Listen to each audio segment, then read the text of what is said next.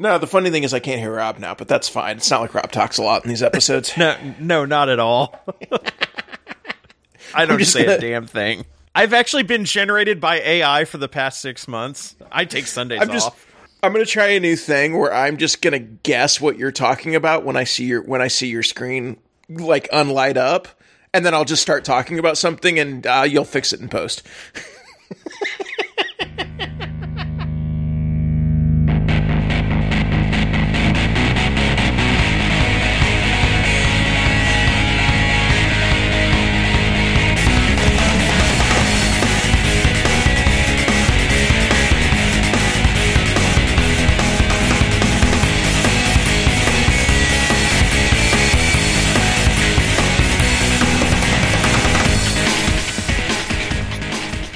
Welcome to Preferred Enemies, the Warhammer 40k podcast, and those that June can't get here soon enough. I'm your host, Rob.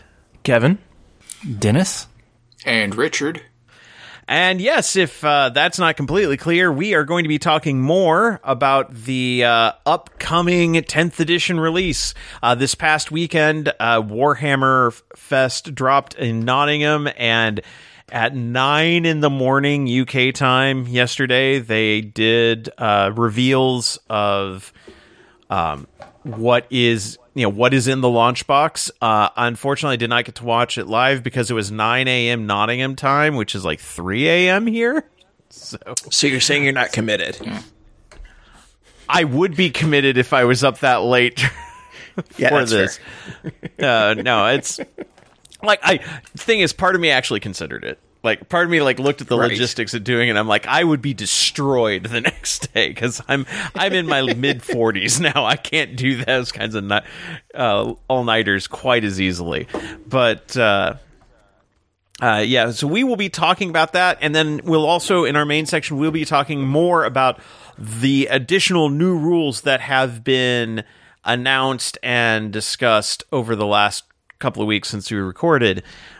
But first part of the show, we're going to be talking about the news and new releases and then your listener mail.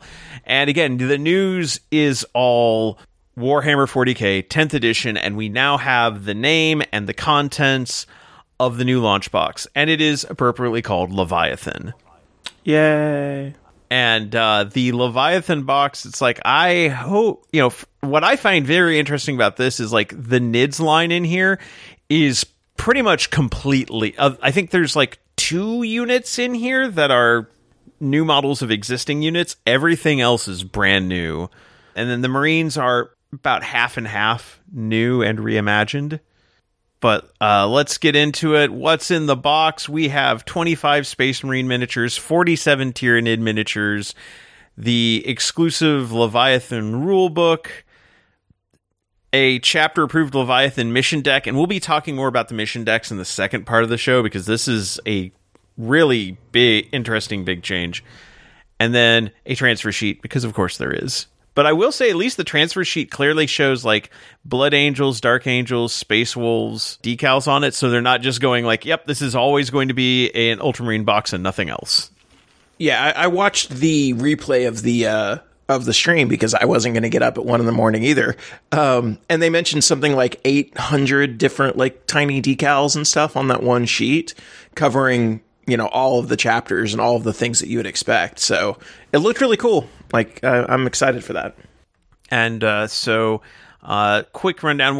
We'll talk about the models in a little bit. I'm going to kind of skip past that portion because they do separate articles for each side of that box. But besides all the units, then we have the rule book, which it's the standard large rule book, lots of fluff, lots of lore, rules, artwork.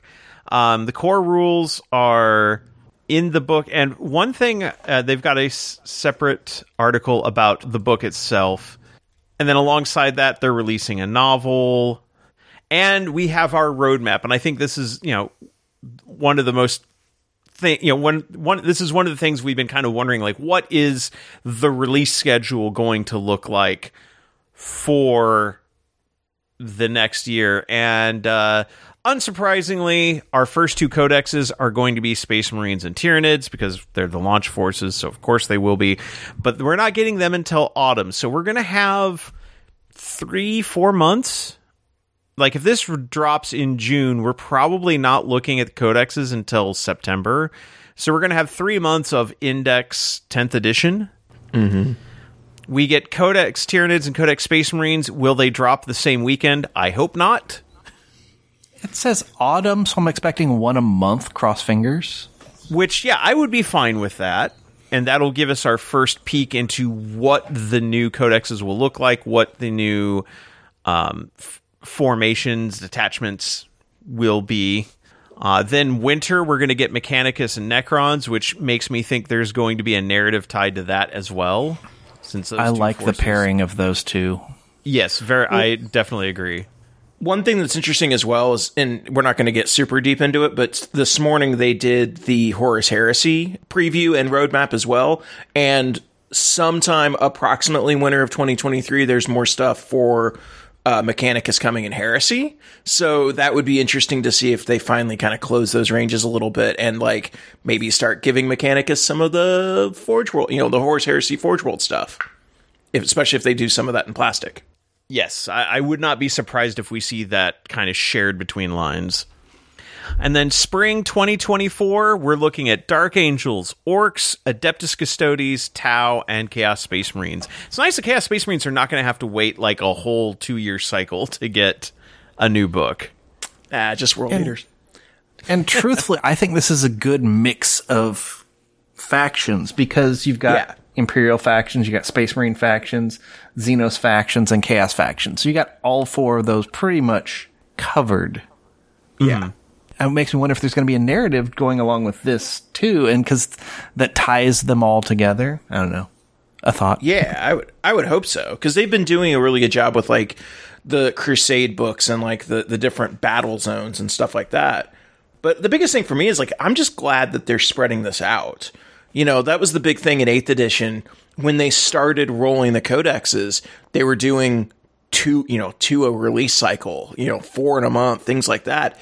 And this is like, well, you've got, the next 10, but it's planned out over the next year.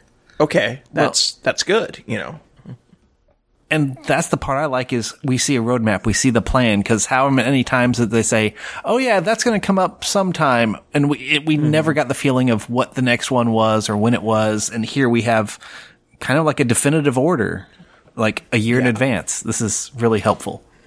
And they've been a lot better recently about providing roadmaps for things. And you started, I think, with like the Kill Team stuff, where they're like, "This is the new season of Kill Team. This is the roadmap." But then they started doing it for 40K. They're doing it in Sigmar. They've laid it out for Heresy. Like, this is good. I like this. Mm-hmm. Well, and it also tells us like we've got 9 codexes featured here. That also means that if they continue a cycle similar to this, that by spring of 2025, we should be mostly switched over. Like, without being... And ready for 11th edition. Hush your mouth. Yep. But that's a pace they can maintain without it feeling breakneck, Mm-hmm. Like, the double codex drops. I mean, I'm hoping they don't do that. I would really like them to not do that. Yeah. But yeah, 1 a month I'd be fine with, and even being able to, and with 9 in a year, you can even take some breaks. You might have months that like summer, like will be a new game for some of the one of the other core games, and they won't necessarily do a codex release that month, and I'm fine with that. That gives a little bit of breathing space. But also, all these armies will theoretically be playable before their codexes come out. So that is if they stick with the codex design philosophy they've espoused. There shouldn't be a vast power level difference between Codex and Index armies. They should play similarly, so they can take their time and they can do it at a slower pace, assuming they can actually maintain that Codex design philosophy this time. Right. Again, that is what remains to be seen. So also hidden in a little, because there's if you sign up for their newsletter and have a My Warhammer account before May 14th, they're going to send 10 people a copy of the Leviathan box set for free. The terms and conditions are kind of interesting because they do also reveal the cost of the box. The value on point 11 of the terms and conditions, the value of the contents of each prize is GBP, so 150 British pounds or 420 Australian dollars. We do not have a US price listed, but given that Indomitus was 120 British pounds, which I think when they released it was about like $180, $200, or like it was $199 was the yeah. The Horus Heresy starter box was $250, I think, US. Mm-hmm. So I think that's probably what you're looking at for this.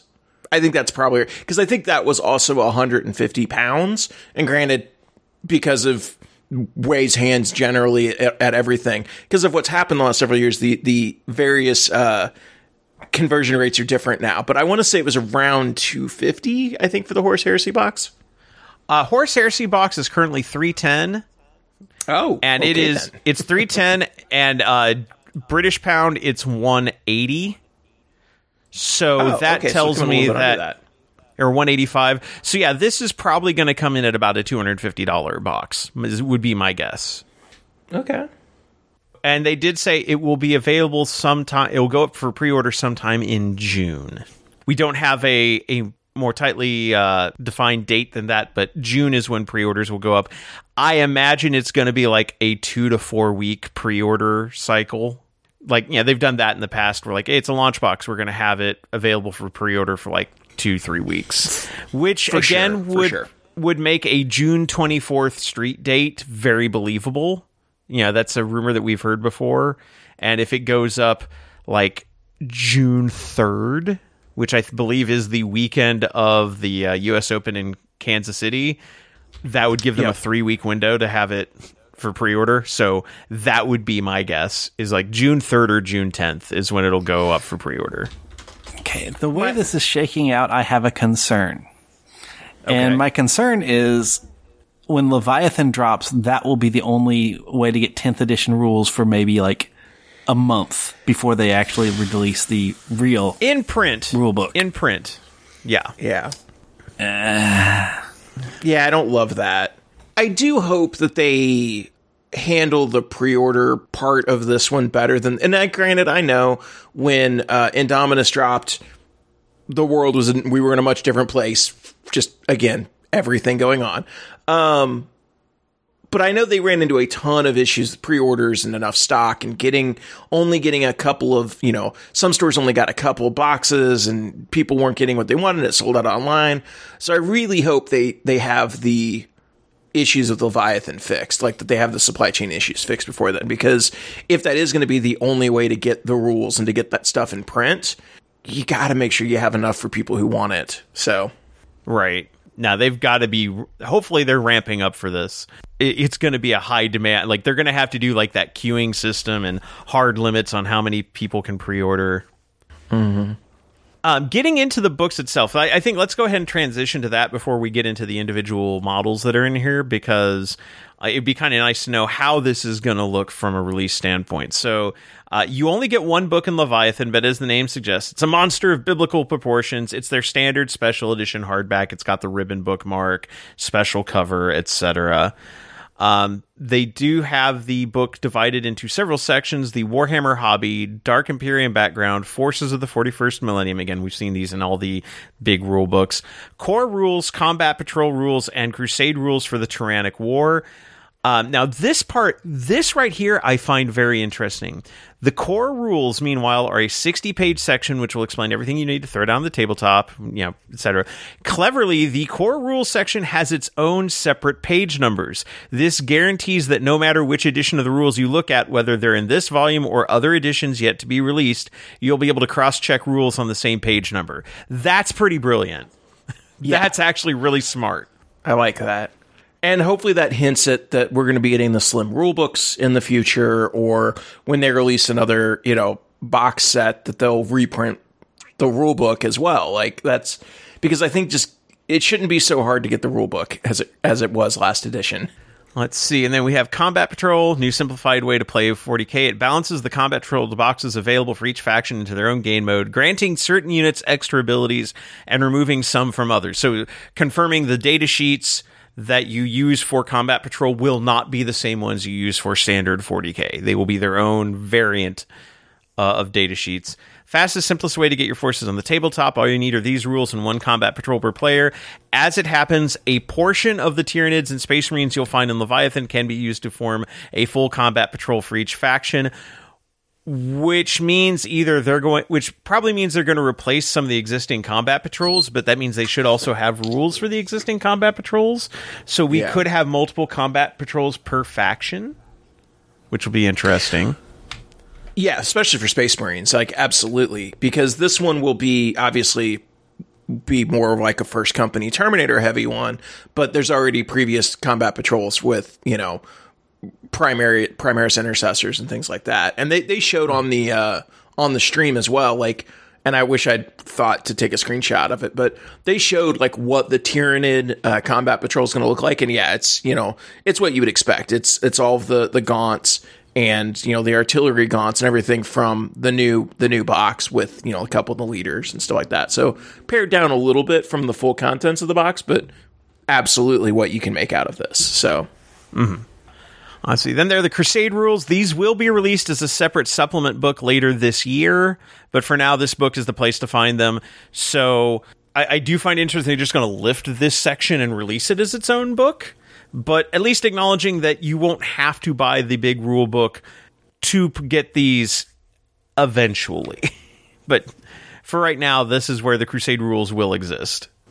Well, and I find it interesting with this that they're doing it as Crusade subtitle Tyrannic War, which means, are we going to get new Crusade rules for different narrative events in this edition? Like, I don't know, like, it just, that seems like an interesting way to take Crusade, you know, and kind of have these different, being able to tweak some rules or change how you build your Crusade force for a specific narrative event. That's kind of neat. Yeah, and we know nothing of, like, we have no details beyond the fact that it is a Tyrannic War Crusade section and then eventually book. Let's see. Chapter-approved Leviathan mission deck. Then there are the mission cards, building on the success of the chapter-approved Grand Tournament mission packs and taking inspiration from the Tempest of War cards released last year. Deck represents the way to build exciting, unexpected, and well-balanced missions for your games. We're going to be talking about the rules for this in the second part of the show, but this is apparently, like, they do mark this as chapter-approved. This is apparently going to be, like, the tournament format. Like, this is the game format for 10th edition.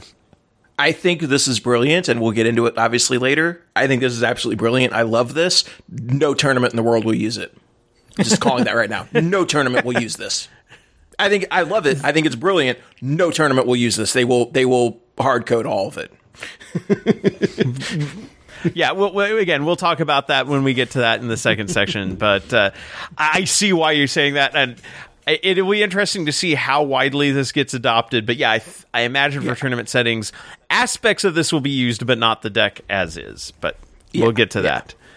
And then you also get, like, included in the deck, much like we have in the Tempest of War decks, punch out objective tokens.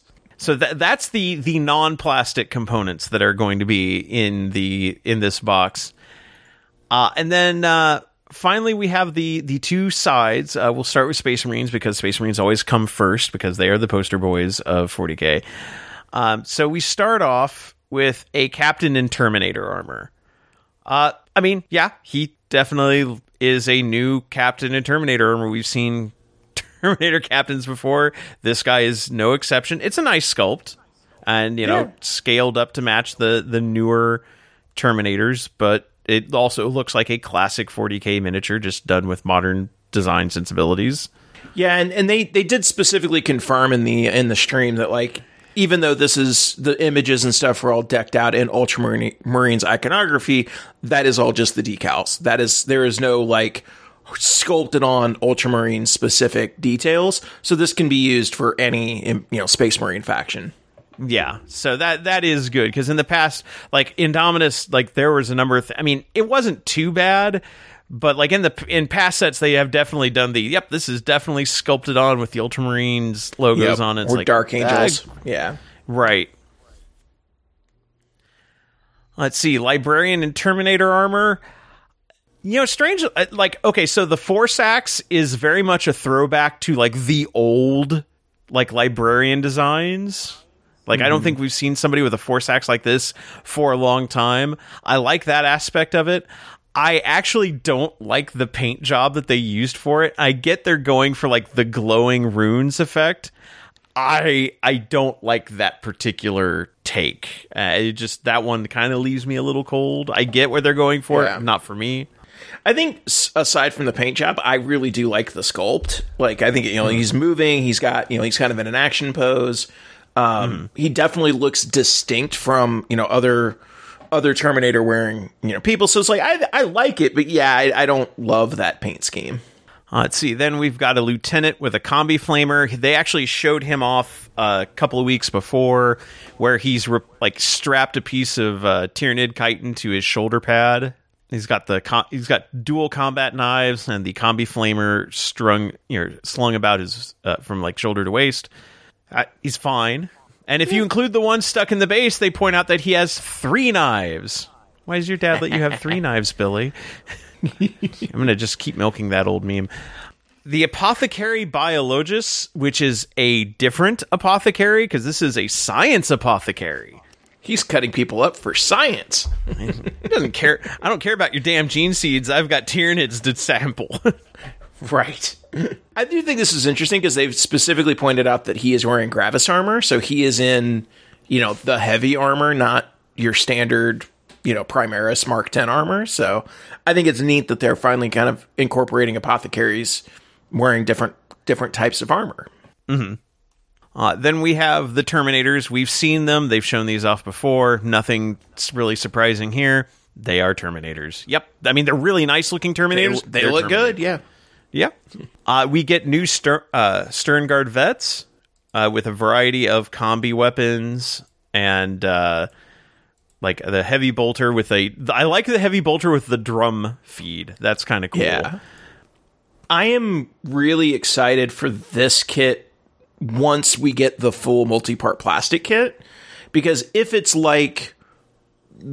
similar in design to the old Sternguard Veterans kit, this is going to be great for getting extra weapons, getting extra shoulder pads, extra tabards, all of the stuff that you can use to make all of your other Marines, also look cool. So this is a great kit. I've always loved the Firstborn Sternguard kit. So I'm really looking forward to when this one comes out, because so much of this could be used for Death Watch. It could be used for, you can use this to fancy up a sergeant or all these things. So I'd love this kit. Now, I do really, I like the Sternguard, and yet they're also not overwrought. It's a good balance on the design. I actually, do like these. And then we have the Infernus squad, which are basically an all flamer squad of Primaris, or more accurately, Pyroblasters, which we first saw with the new Black Templars. They've apparently decided that they're so good that they're just going to do entire Horus Heresy style squads of them. Yeah. And so we get a squad of 10 in the box, and we get the data sheet for the Infernus squad. They are armed with a bolt pistol and a Pyroblaster. Pyroblaster has Ignore, Cover, and Torrent, which, again, Torrent, we believe, is the automatically hits rule, because it does also have no ballistic skill, which would make sense. And it's a Strength 5 12-inch flamer. Pretty standard. But they do have an ability called Purge the Foe. In your shooting phase, after this unit has shot, you can select one enemy infantry unit hit by one or more of those attacks made with a Pyroblaster. That enemy unit must take a Battle Shock test, and we'll be getting a bit more into what that means later on. But you can basically force morale checks, which is another interesting way to use how they are changing morale in this edition. It's not just it applies a penalty. It's no, you can actually have units that force morale checks, even if they wouldn't normally fall under the conditions for a morale check, or in this case, a battle shock test. So that's kind of cool. We're seeing some new use of the rules. And then finally, we have the Ballistus Dreadnought, which is What If a Redemptor, but with the old missile las cannon build. Suitably chunky and boxy. We also see a couple of interesting things here. First off, we're getting our stats on like frag missiles, crack missiles, las cannons, or at least the ballistas versions of them. The crack missile strength 10, which would actually punch through some of the armor, or have a better chance of punching through some of the armor we've seen. Because, like, we know handheld meltas weren't going to do the trick at only strength 9, but at strength 10, the crack missile's not too bad, and they get 2 shots with it. AP -2, D6 damage. The missile launcher, the frag shot, is a blast weapon, and we are actually going to talk about that because we have actually learned what blast weapons do. But we'll talk about that in the second part of the show. But 2d6 attacks, ballistic skill 3, strength 5, AP 0, 1 damage. The las cannon is 2 shots, not twin linked. It does not have the reroll wounds ability, but the storm bolter does. But the las cannon, most importantly, strength 12, AP -3, D6 plus 1 damage. And then it does have melee weapons. It has stompy feet. Stompy feet. They get 5 attacks with stompy feet. So I'm interested in this, and it's so looking at the picture that they showed here. This model looks like it's taller than the other ones. Like, I don't know, it just doesn't seem right. But I opened it in a tab. The legs look a little bit stretched out, yeah. Well, so here's the thing: I opened it in a tab and compared it to the Redemptor Dreadnought, and it's exactly the same. I gotta think it's just because it doesn't have the arms, like because it's not as wide. But, like, no, it's exactly the same height. It's the same legs. You know, it's the exact same torso. It's just the arms that are swapped out, which, A, is really awesome because that means that, you can potentially kit bash, and swap arms out like you could with the old Dreadnoughts. But it's just so weird that, like, the only difference in this model, and maybe it's slightly posed differently too, but, yeah, like, just not having the wide arms that the other one has, like, just makes it look different and like taller and not, I don't know. I looked at this and I couldn't figure out exactly why. I'm like, this looks off, but I'm sure once we see the full 360 of it and actually see the model, it won't be, but I don't know. I just thought that was very, very weird to me when I saw it. Yeah. It does feel like it has very different proportions, and maybe it is just because the arms, quote unquote, have just feel more like an extension of the torso rather than actual arms, and it does kind of change the way the proportions feel in your brain. So yeah, I could see that. Also, stat line wise, it does have deadly demise D3, so it'll do D3 mortal wounds when it dies if you roll a 6. It has the ability Ballista Strike. Each time this model makes a ranged attack that targets a unit that is not below half strength, you can reroll the hit roll. And we see our first example of what that damaged stat that they talked about when they were talking about vehicles, like how this would affect. Damaged, 1 to 4 wounds remaining. While this model has 1 to 4 wounds remaining, each time this model makes an attack, subtract 1 from the hit roll. That's the only penalty. It's still got its full movement. It still has its full attacks. It's not like crippled by being reduced down to like ballistic skill 5 or something like that on its attacks. It's just a little less good at hitting. So no more locking up tanks with a shot? No, it doesn't sound like it.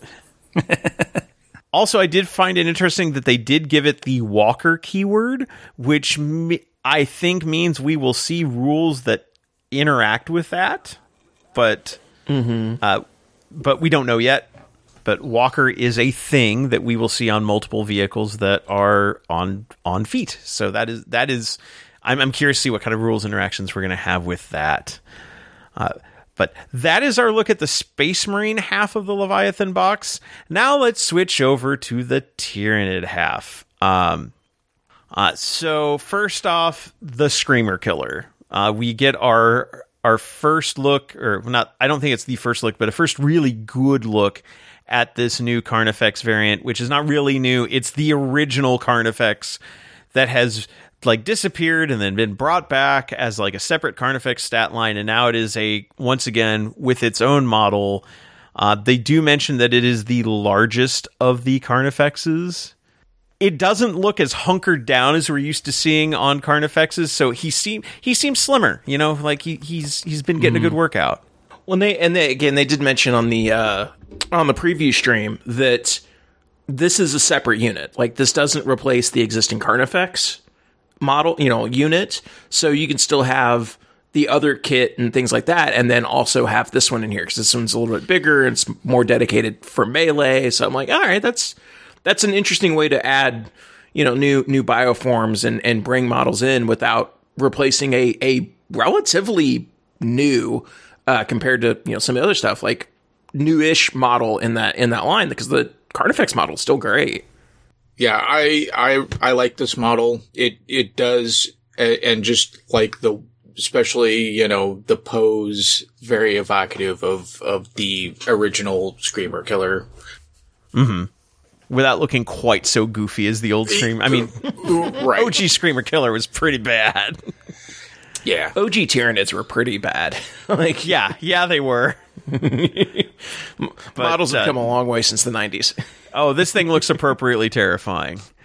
Stat line, 8 movement, 9 toughness, a 2-up save, 10 wounds, 8-up leadership, OC3. It has the bioplasmic scream as its ranged weapon. It's assault, which means it can advance and fire it. It's blast. We'll talk about that later. 18-inch range, D6 plus 3 attacks, 4 ballistic skills, strength 8, AP -2, 1 damage. And then it's talons, 10 attacks with the Screamer Killer talons, weapon skill 3, strength 10, AP -2, 3 damage. This thing will eviscerate a unit of Space Marines when it gets to it. Yeah. Yeah. As it should. Yeah, it should. That's that's a lot of damage output. It has Deadly Demise 1, so instead of death throws, that has just been rolled into it explodes on 6s, but for only 1 mortal damage. It has Synapse, which we don't know what that does yet for the Tyranids faction. And then it has the Death Scream ability. In your shooting phase, after this model is selected, it has shot, select one unit hit by 1 or more of those attacks.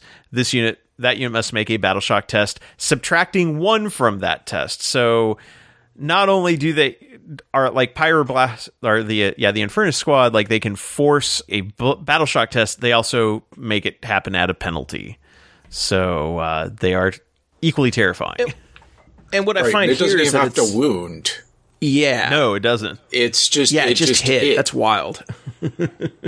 Yeah, no, this thing looks pretty good, and again, we're going to see more use of these morale-related abilities, so really liking that. Then moving on, we now have our name for the giant floating brain psychic bug that we saw in the trailer. It is not a Norn Queen emissary. It is, in fact, a Neurotyrant. Bob. Oh, I was close. It is Bob. Bob the Neurotyrant. Yep. Yeah, I'd also seen people theorizing that it might be the return of the Doom, but yeah, no, this is big old brain boy, like pretty neat. Well, and what I like about that is like talking about it being, kind of harkening back to the old 2nd edition Tyranid models. It is like, especially with the brain and the crown, it is very reminiscent of the original Neurothrope models. Mm-hmm. Which I thought was really cool. So it's neat that they're taking those old design cues, but updating them so that they're not nearly as 90s goofy.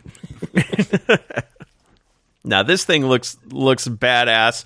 And again, going with the thing we've seen on like the Malanthrope and like the Neurothrope, where we've got like that exposed brain like breaking through the carapace, and it just looks appropriately psychically nasty. And then going kind of along the lines of this, we also have the Neurogaunts. So these are gaunts, but a different variety of them. These serve as relays for the Synapse network and bodyguards for those that would focus it. Larger node beasts can be distinguished by the bulbous growths on their backs, while the smaller gaunts chitter around it with some sharp claws and teeth. We've got a new potential troop choice, or well, not troop choices. There are no troop choices in the new edition, but right, more but varieties of Gribblies. Yeah, more like new kinds of gaunts to play around with are interesting. More options so that you don't just have like a horde army and you only have like 2 choices for like what those are going to be, and one of them's just better than the other. And so that one's the one that everybody just uses. Yep. And then we move forward. We've got the what we thought might be a Shrike. It is instead, well, it is similar to a Shrike, the Winged Tyrannid Prime. Yeah, this is neat. Like, it's technically something that is just a new, like, unit choice, like, cause they hadn't really had a winged prime before, to my recollection. And yeah, this is an impressive looking model. I doubt that we'll get Shrikes soon, cause I'm pretty sure this is just the one model, but like, yeah. I do like the look of it, and it's nice to have kind of a smaller flying HQ choice too. You're not limited to just a Flyrant. Yeah. Let's see. Then we've got the Von Ryan Sleepers. We discussed those last episode. Basically, smaller Lictor variants. These Leapers take genetic elements from Hormagaunts and Lictors, combining the best qualities to create a deadly melee threat. Exceedingly fast due to their balancing tails, and their smaller size makes them good ambush predators. And then we've got the Termagaunts, 20 in the box. And they still come with those adorable Ripper Swarms we all know and love. Yeah, and I've seen it. It looks like these are on, I think, people have pointed out, like, comparisons from other shots, that looks like these are on 32 millimeter bases, so. Oh, 32s. Wow. Because previously I thought they might just be on 28s, but man, 32s would definitely punch them up size-wise a bit. Yeah, because, like, it showed a picture, like, kind of at a down angle, and it showed them, like, right next to some Space Marines, and it really looks like they're on the same size base. Okay, that is definitely bigger than I thought. That's going to make Horde armies really eat up a lot of table space, too. Yep. Then we get something new, the Barbgaunts, which are basically like, what if you took Biovores and shrunk them down or strapped their guns or something like them to Termagant bodies. In fact, Barbgaunts are a Tyrannid artillery organism working closer to the front line than Hiveguard and Biovores.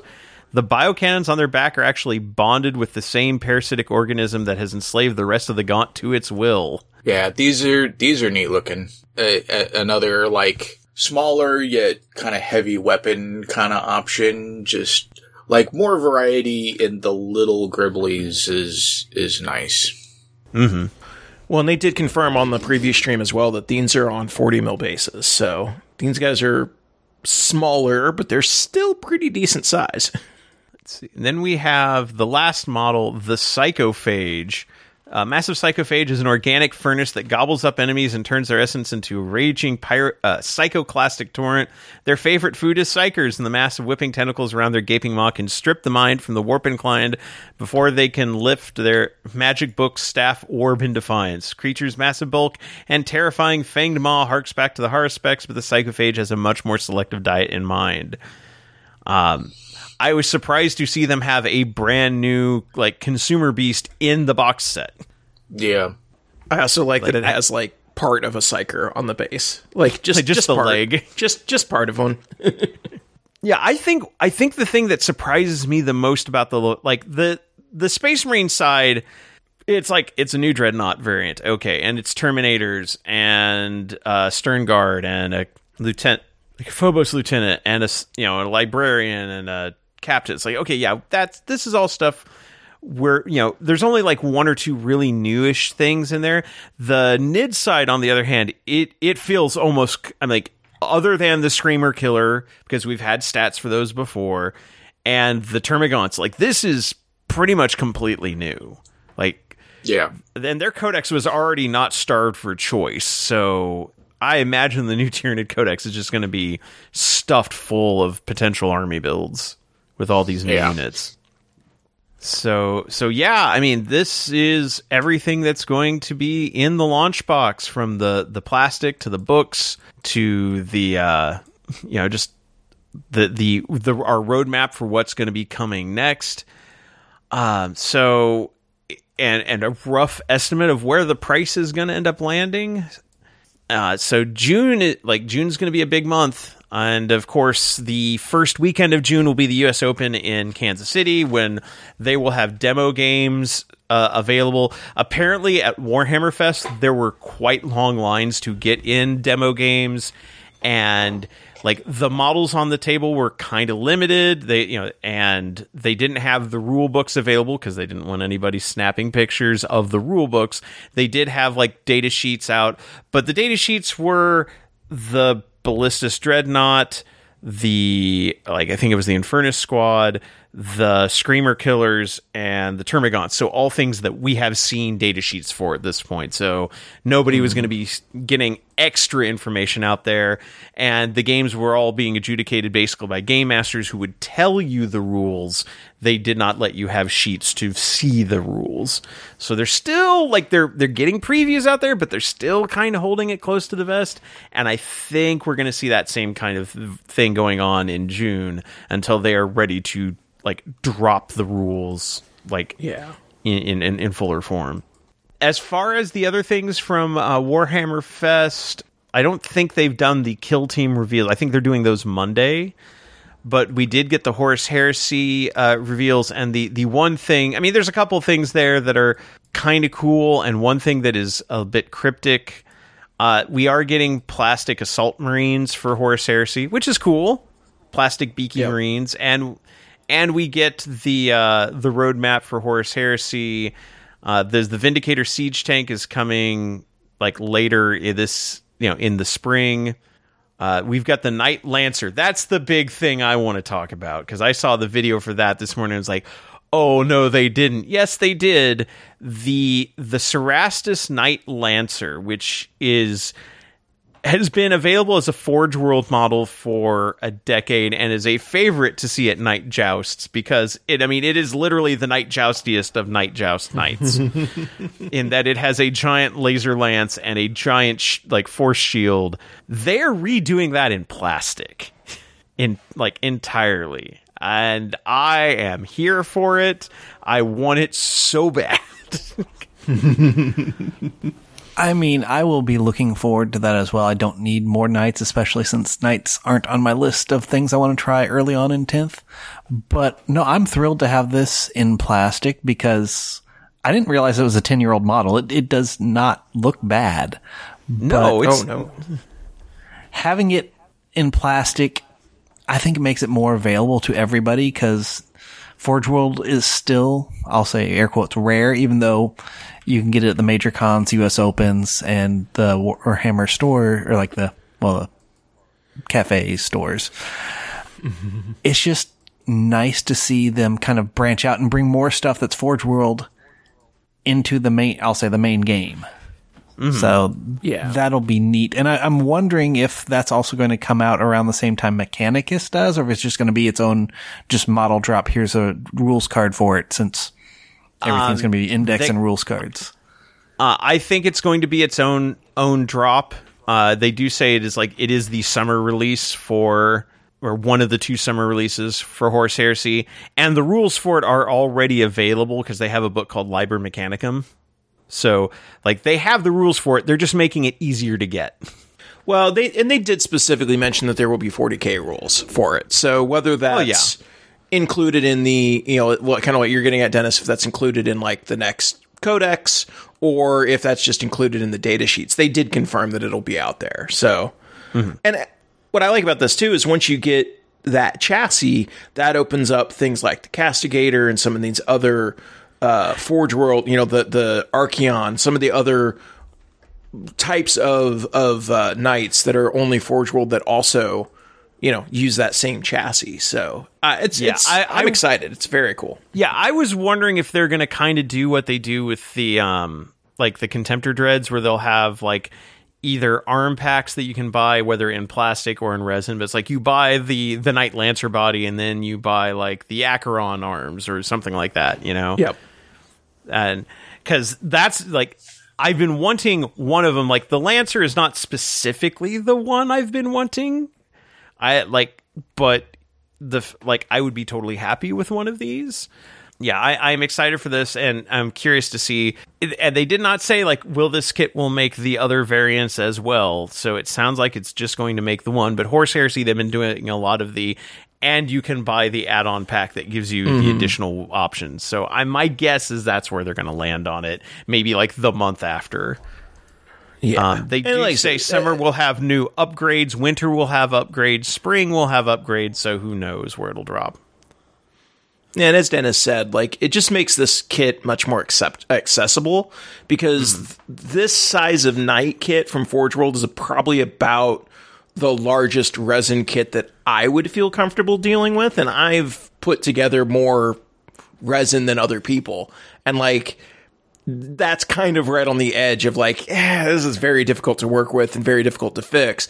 Putting it in plastic is going to make it so much more accessible for, you know, anybody that wants one, and it's going to be cheaper because I'm looking at the Forge World site right now. It is a $345 resin kit. So my hope is the plastic one will not be that. I'm gonna guess probably in the $250 range, which would still be an improvement. I mean, that'll still be much better. Yeah. But yeah, like the Castigator or the Acheron, I would love to see either of those. I know they have different heads than the Lancer, so that would be like they're not exactly the same. They're pretty close. So, but I would imagine if you're able to do the body in plastic, once they do that body in plastic, I imagine that it's a very short walk to change the arms and the heads and some of the posing stuff. So, yeah. So that excited for that. That is super cool.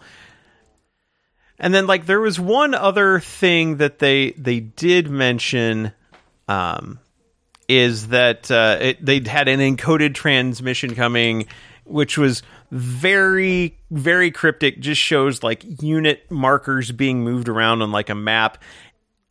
I'm going to say if there's been one thing that has been more eagerly hoped for, especially now that we have things in this scale, I'm going to predict the return of Epic. Epic started out as a Horse Heresy gaming system, like the original Horse Heresy was an Epic set. And now that we have Titanicus, so we have things in the appropriate scale.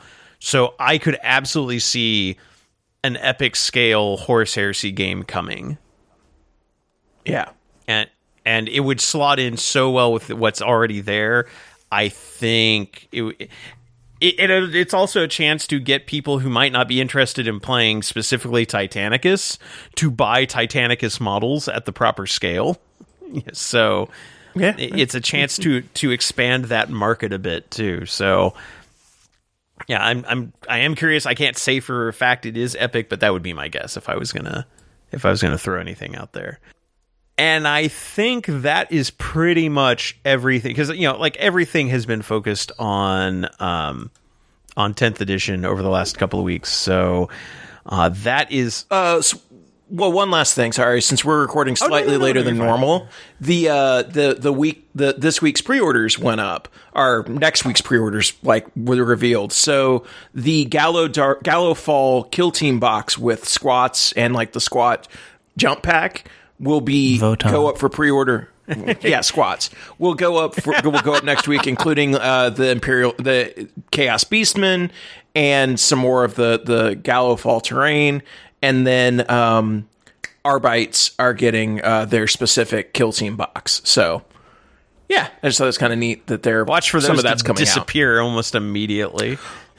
Absolutely, yeah, because theirs are going to sell it. But now that it's kind of interesting that they got the Arbites Kill Team box out much faster than they did for a lot of the other ones for some reason. Yeah, normally it took like 4 to 6 months. It felt like. Yeah, I wonder why they decided to get this one out faster. No reason. It's a mystery. Yeah. But yeah, so so that's next week's pre-orders with more Kill Team stuff for Votann, and I'm excited to see Beastman. I'm sad that I have missed out on the like, I'm not a Kill Team player, but I've kind of wanted to get in on this stuff, but the timing has not been right on any of it for me. And unfortunately, this is the end of the Gallowdark storyline, so I don't think we're going to see any more of it. Hopefully it means like the train will still be available for a while, because I would like to get it eventually. Yeah. No, I think it will be. And like I said, this box will also have another set in it, so I imagine there'll be more terrain sets out there. There's some of the specific upgrades for the terrain will be available separately. So, some of the breaching walls and things like that. So I think that's very interesting that they're making all that stuff available. So I imagine the boarding action terrain will remain available after this current cycle of Gallowdark ends. Yeah, so that's exciting. I'm interested to see what they do next with Kill Team, because this was a really cool way of playing it and way of introducing it, and I'm just interested to see kind of what the next cycle is going to be. Yeah, I think it'll be cool. I have a couple of friends that I think I would like to get into Kill Team here, and so I could give it a try myself. So I think I really should give Kill Team more of a try. I think I'm a little bit off-put by the fact that all the measurements are in colored symbols rather than in numbers, but I can adjust. Yeah. Anyway, I think that takes us... Oh, go ahead. Oh, yeah, so one final piece of news and information. For Midwest Conquest, we are up to 74 players for the grand tournament, so we are officially a major. There are still slots available, so if you want to sign up, go to MidwestConquest.com. We still have other events. There's a Horus Heresy event that is going to be ran by the Firix. Was it Taking of Firix? Or the Taking of Firix. Taking of Firix group. I was going to say Siege of Firix, but I know that's not right. The Taking of Firix group is back. They were at Midwest Conquest a couple years ago. They're running their event. They always have excellent terrain, prize support. Like, if you're interested in playing Horus Heresy, there's information on our page about that. There's a bolt action event. We've got Marvel Crisis Protocol that's happening this year. Beer Hammer, Night Joust, all of the fun things. So go to MidwestConquest.com and find out about our events coming up Memorial Day weekend. So less than a month away. Yep. I'll be there. Woohoo. Yeah, as far as the grand tournament goes, there are 6 tickets remaining at this point. Yeah. So I'm going to be in the top 74. Well, I imagine if those sell out, I imagine we might be able to put more up, because they set the limit at 80 because we're like, we only had 50. I mean, only finger quotes, only had 50 people last year.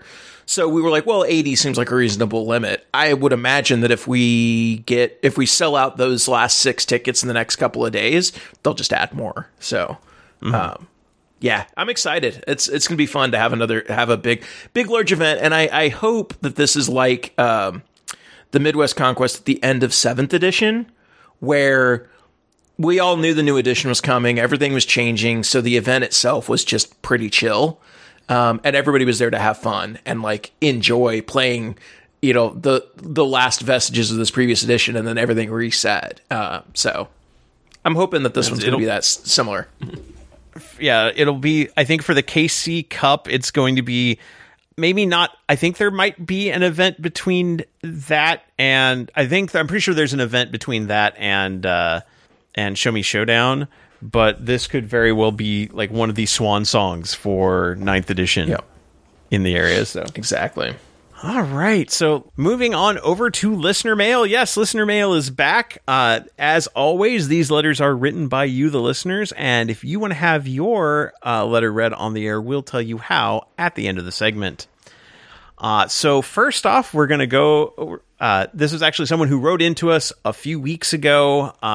And Richard, you were not on the show at the time, and we did not feel comfortable answering this question because it is Tyranid related. So this is from Christoph Erbelsheimer. He writes, "Hello, preferred enemies. As a longtime listener from Austria, I think it's my turn now to give your supposedly empty mailbox a little bump. I really like your attitude towards the hobby, and I was hoping you could help me with my newest army project. After being a Dark Angels player since 3rd edition and dipping my toes a little bit into Sisters of Battle, a still ongoing project, I would like to get into Tyranids. My idea is a heavily horde-based army to drown my enemy in masses of chitin and flesh. As I already have an idea for a custom color scheme, and he did send us a pic, I'm going to throw it into chat real quick. Of course, this is no good for any of you listening because pictures translate so well to radio, but woohoo. But he's gone with the blue-ringed octopus theme, where it's like an orange and tan body with like the little blue... Ooh. Yeah, I like that. Yeah, that can be neat. As I already have an idea for a custom color scheme, I am open for any hive fleet, maybe leaning a little bit towards Behemoth or Hydra. For units, I think the Turvagon is pretty much a have-to unit for any swarm-based Tyranid army, lots of gaunts anyway. Probably a combat patrol is very useful as well, as I can use every unit in it. But that's the point I'm starting to run out of ideas. If you could give a fresh Hive Tyrant some breadcrumbs to follow towards world domination, I would be very thankful. All of you stay safe and have a great time. Best wishes, Christoph." I mean, this is kind of an awkward spot because when I think he wrote this letter to us, we didn't know what was going to know there was a new edition. Right. Exactly. I agree. So yeah, on the... I mean, the Combat Patrol, the Combat Patrol is a good solid box, but the fact that those are going to be like the old Gaunts as opposed to the new Termagants that are coming out, they will be a little bit smaller, but you could have the advantage of just being able to base them on the right size base to start with. Mm-hmm. A Hive Tyrant, always also a very good option, from that kit. And then Warriors I've always been a big proponent of Warriors just for extra synaptic coverage, for, not a lot of extra points. So they're good to have 1 or 2 units of. And, I mean, we don't know exactly what the sub-faction abilities are gonna be, in the new edition, but typically, Behemoth or Hydra will be, typically are gonna be like the good choices for, the Horde-style armies. Or maybe even like Leviathan also would be an option. Strangely apropos given the new release. Right. Yeah.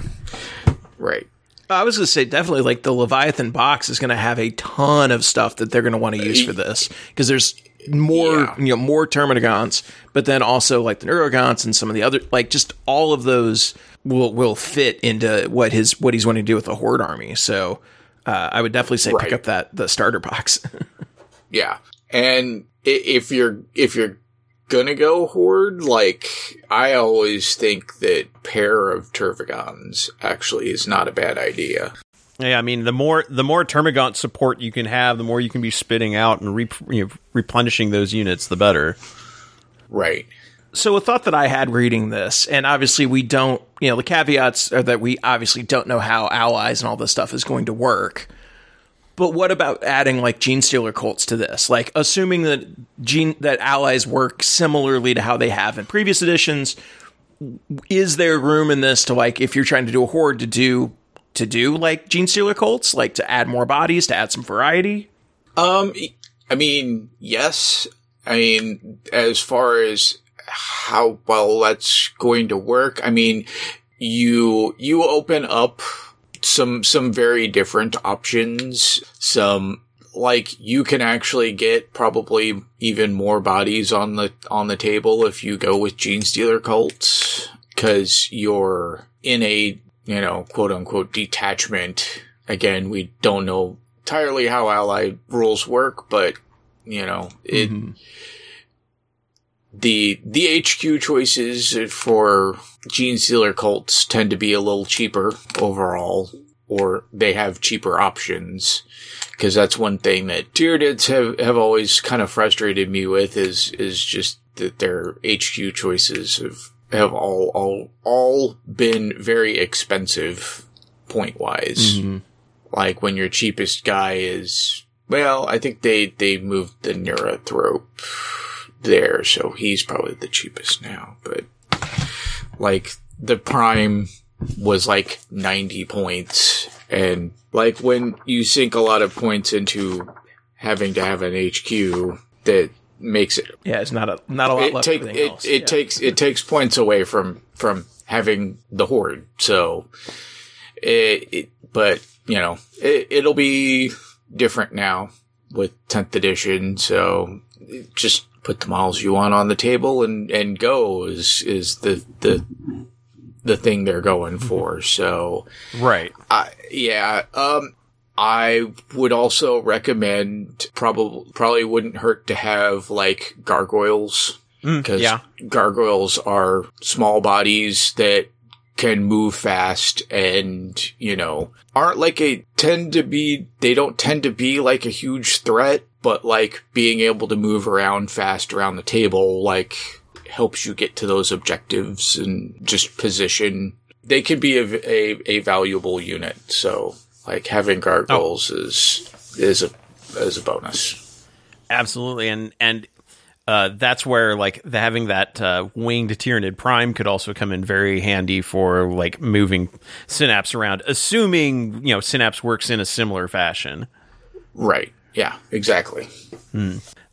But yeah, I think, you know, given the time frame, like definitely look at the launch box. But yeah, if you're going to do the Combat Patrol does give you a lot of gribbles, but like you said, you know, kind of find out what the base size is going to be so you can just get them built properly on the first go. Right. Yeah. I also would like to point out that looking at the Tyranid selection on the GW website, the Combat Patrol is like temporarily out of stock, which, I mean, okay, there's a lot of things that are temporarily out of stock, like Hive Tyrants and like Toxicrines and like Tyrannocytes and stuff. The Codex is now no longer available, so they're getting ready to release those new codexes. So the old ones are now like at this point, I would say Codex Tyranids officially out of print at this point. So I think it's interesting to see how quickly they're moving on that. Well, Christoph, thank you for being so patient and waiting for the answer. And I am sorry that the switch and additions may throw a monkey wrench into the plans a bit, but hopefully all of those, assuming that they fit the same roles that they do now, more or less, I think all of that should be pretty solid advice on where you may want to go. Next one is from Chris Berry. Chris writes, "Hi, preferred enemies. Thank you for answering my last letter in episode 274 regarding paint schemes and repurchasing completed armies previously sold. My remaining burning question was potential red flags for getting into armies of renown style subfactions. Obviously, the easy answer to this now is 10th edition, because every army is effectively going to be an army of renown. So that I can restart fresh with Craft Worlds once 10th edition drops," somebody after your heart, Dennis, "I'm looking to purge most of my backed up army ideas by doing a series of palette cleansers with boarding patrol or kill team sized forces. For those like myself not brave enough to continue with their main armies until the dust settles, what kits or units would you recommend as being among your favorites to build, paint, and display? Keep up the great work, and my commiserations to the World Eaters and Votann players among you. Regards, Chris." Oh, I had a year with Votann, or maybe not a year, but Votann was fine.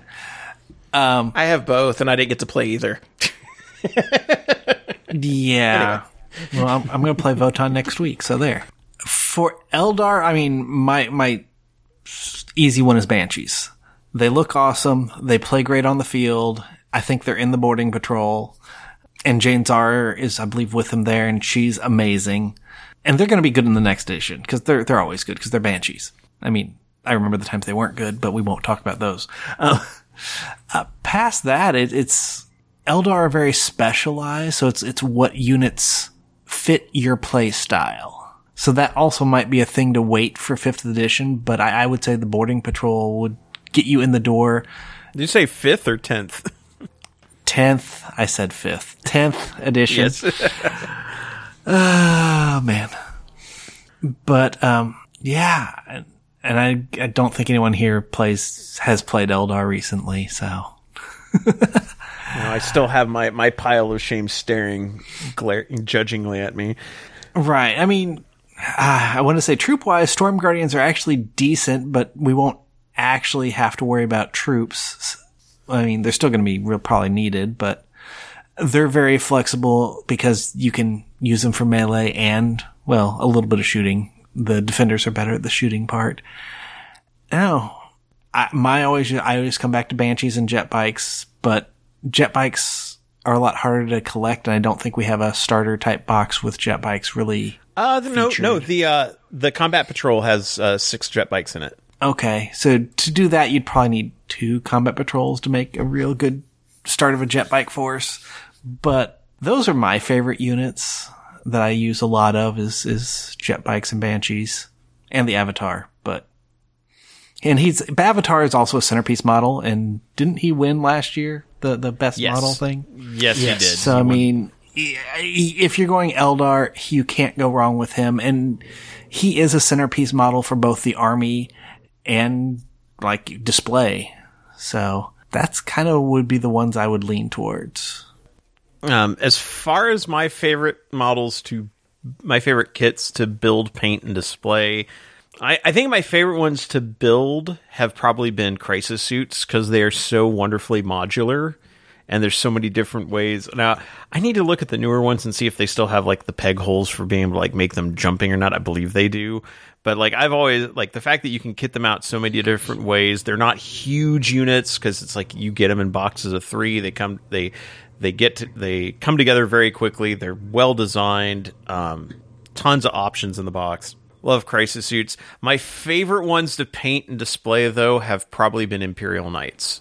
Like, yeah, like those are my like. I have a few centerpiece models, like like I've got some Chaos Demons. Like the greater demons are always really cool looking, but I think my favorite model to like paint and display is probably Imperial Knights, because like just painting them, since you can do all the armor panels separately, it's really easy to like get into doing like any kind of paint scheme you want to do, and then assemble and then do the underbody, like the chassis separately, and get all like the metallics down the way you want them, and then just like fit them all together at the end. Like that, it's very easy to paint and make look really good. And my knights have gotten a lot of like, I've actually won like a couple of a best in faction award for my knights. So like I'm really happy with how they look, and I was able to do something that was like my own sub faction of knights. So I had a lot of fun doing that. So crisis suits are my favorite to build. Painting and displaying is knights for me. Yeah, knights is a really good choice. As far as painting, what I really liked is like the 3 Demon Primarch models that I've done so far were all super fun to paint. The big display centerpiece type models, they're I don't even really play like Thousand Suns, but that Magnus model is so freaking cool. And Angron was the same way. It was so much fun to put together and paint. I also really like the new 8-bound models for World Eaters, because they're incredibly modular. Like all of the armor panels and stuff, you can basically do them as like exposed chests or something like that, or put the armor panels on, and they give a lot of like they give a completely different feel, and they're just really fun to paint because skin tones, especially with speed paints and stuff now, paint up super easy. So yeah, you can get a really good variety very easily. Probably my favorite models to build, probably the Orc Knob kit. It again has that kind of like modular sort of like, it has like so many different like weapons and build options to them. Those were always really fun to build, and just in general, like painting and displaying it, I just really like building like the orc characters. I not that long ago finished painting Gazgul, and he is just an awesome beast. Yeah, your Gazgul looked fantastic. I could tell you were having fun working on him. Yeah.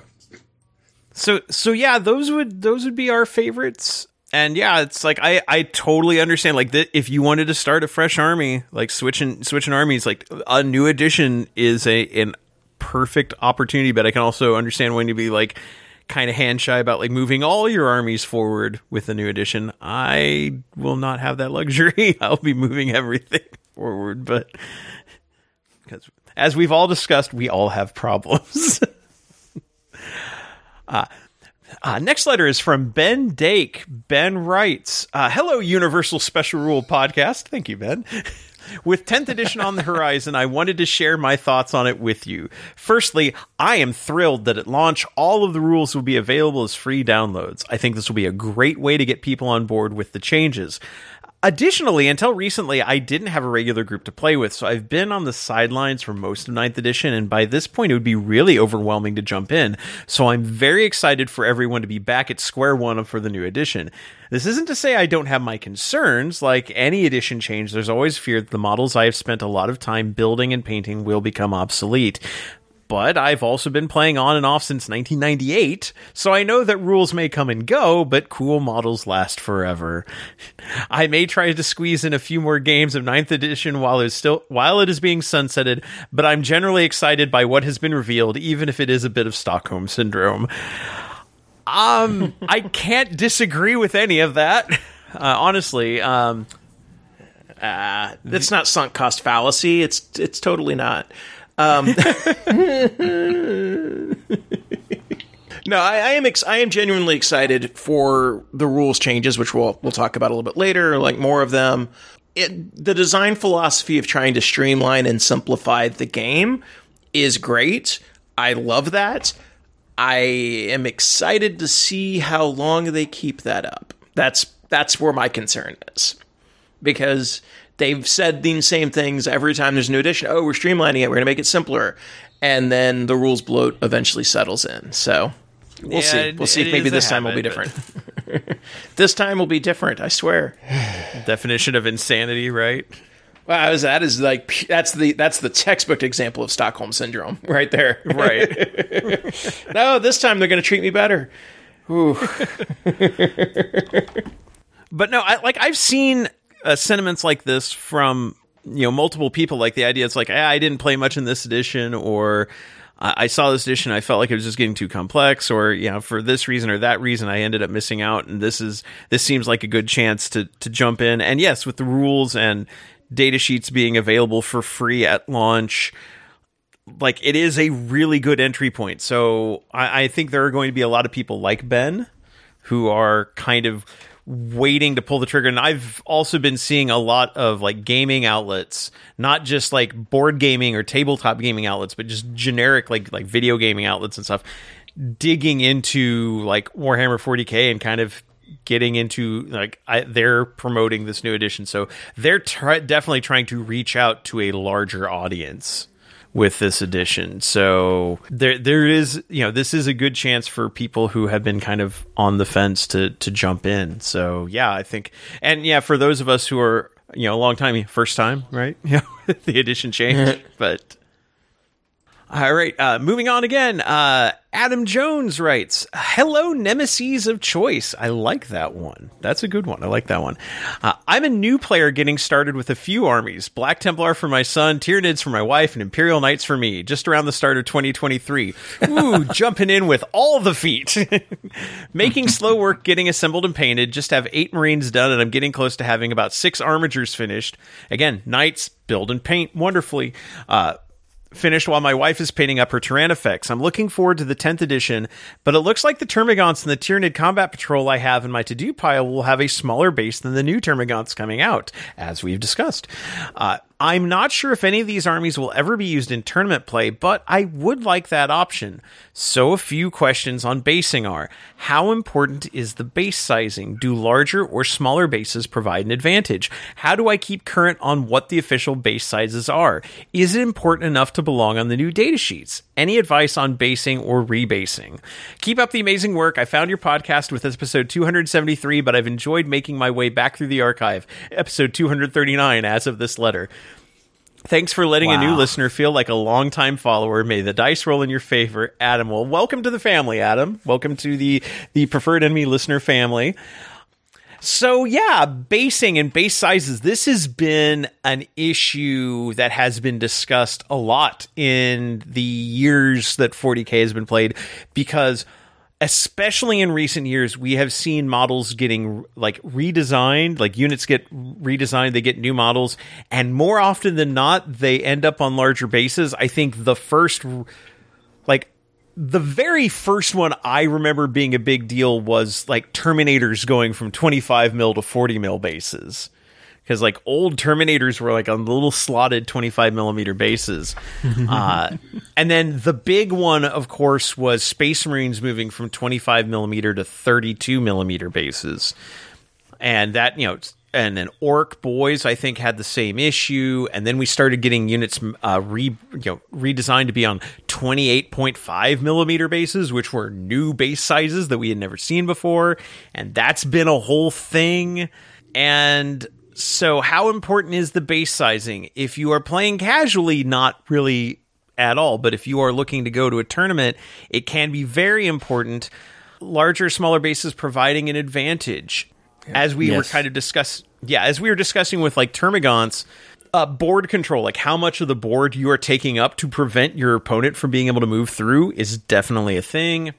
And say if you have a larger base, you can be in melee with more things. And then you're closer to objective markers. Yeah. Or if you have smaller bases, you can have more people involved in a combat. So there's advantages both ways. Right. And it's, long been kind of an argument. It's like the traditional approach that Games Workshop has taken, at least with 40K, has been whatever base the model came with is the legal base size. Like that is the quote unquote official base size. They've changed. Yeah. And that gets confusing when you have a unit that has been redesigned, like Eldar Guardians. The Eldar Guardians were on 25 mil bases for decades. And then they redid them a year or two ago, and they put them on 28.5 millimeter bases. Now, technically, that's the official base size, but the ones you had before, well, those were the bases they came with. So, yeah, those are technically legal.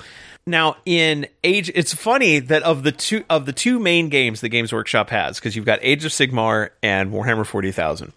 Age of Sigmar, when it first dropped, they did not have a base policy at all, because a lot of the bases were old square bases from Fantasy, but they're like, well, we're releasing them on round bases, but basing doesn't matter, it's whatever, and it was like, they did not seem to care at all, and of course that did not really end up flying with the community.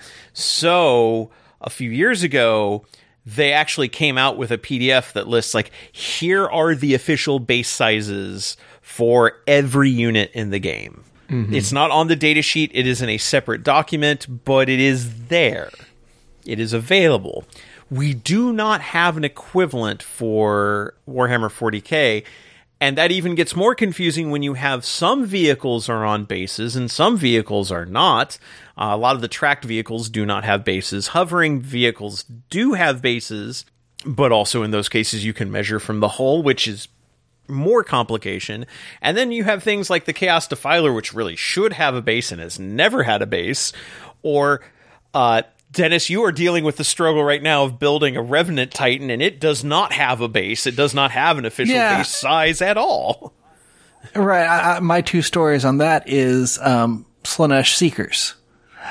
They originally only came on the square bases, and then they got long, thin, round bases, and then they changed to a oval base, and I've bought ones of each type. And so I've got 3 different bases. Technically, the way I've seen worded, at least for the US Opens and that, the bases are supposed to be the most recent bases that were published now is how I've seen the stance.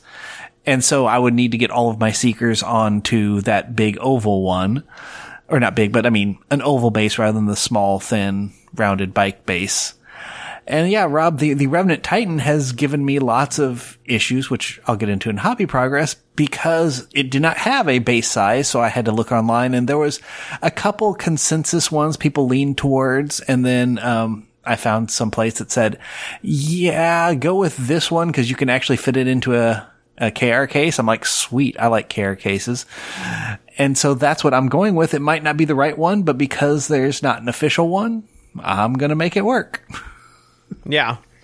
To make it more complicated as well, like they're obviously posting updates and stuff for the old world that's going to relaunch here eventually, and they've talked about base sizes in that game and that they're changing them, and they've talked about putting out a document similar to like what they have for Age of Sigmar. So nothing official like that. They've not said anything about that for 40K, but it does make me wonder if at what point, if it's the only game that doesn't have a base size list, they just put something out.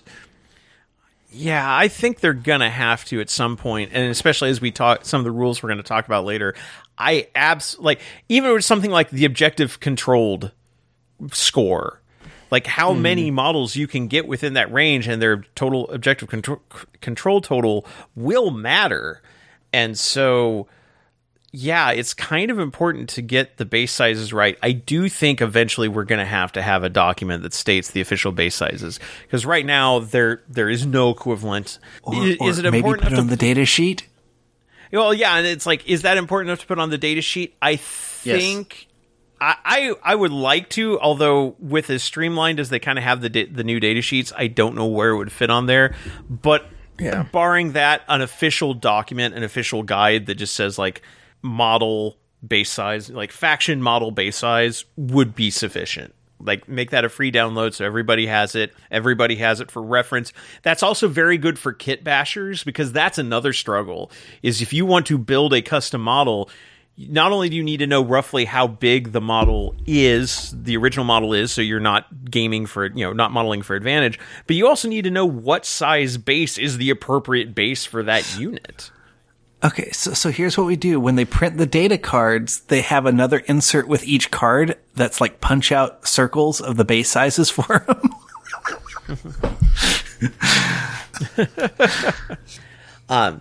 For that final question, any advice on basing or rebasing? I have rebased actually a fair number of models. I've rebased all my Chaos Space Marines, all my Death Guard.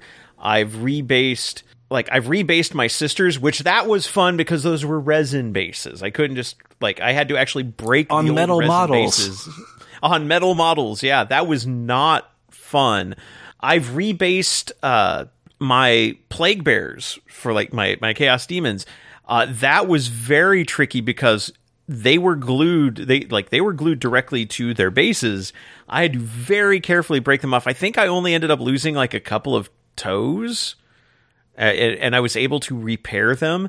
But that's always, depending on how fragile the models are, it can be really tricky. It just a lot of it's going to depend on their feet and how careful you are with an X-Acto knife or something like that. How much you if you're fine just destroying the old bases. I've used clippers where I'll just clip around where their feet attach to the base, and then very carefully kind of shave the bottoms of the what's left of the base off of the feet. It can be tricky. It can be a little harrowing. I've rebased, because I had Seekers on those lozenge bases, the thin lozenge bases, and I've rebased them onto ovals.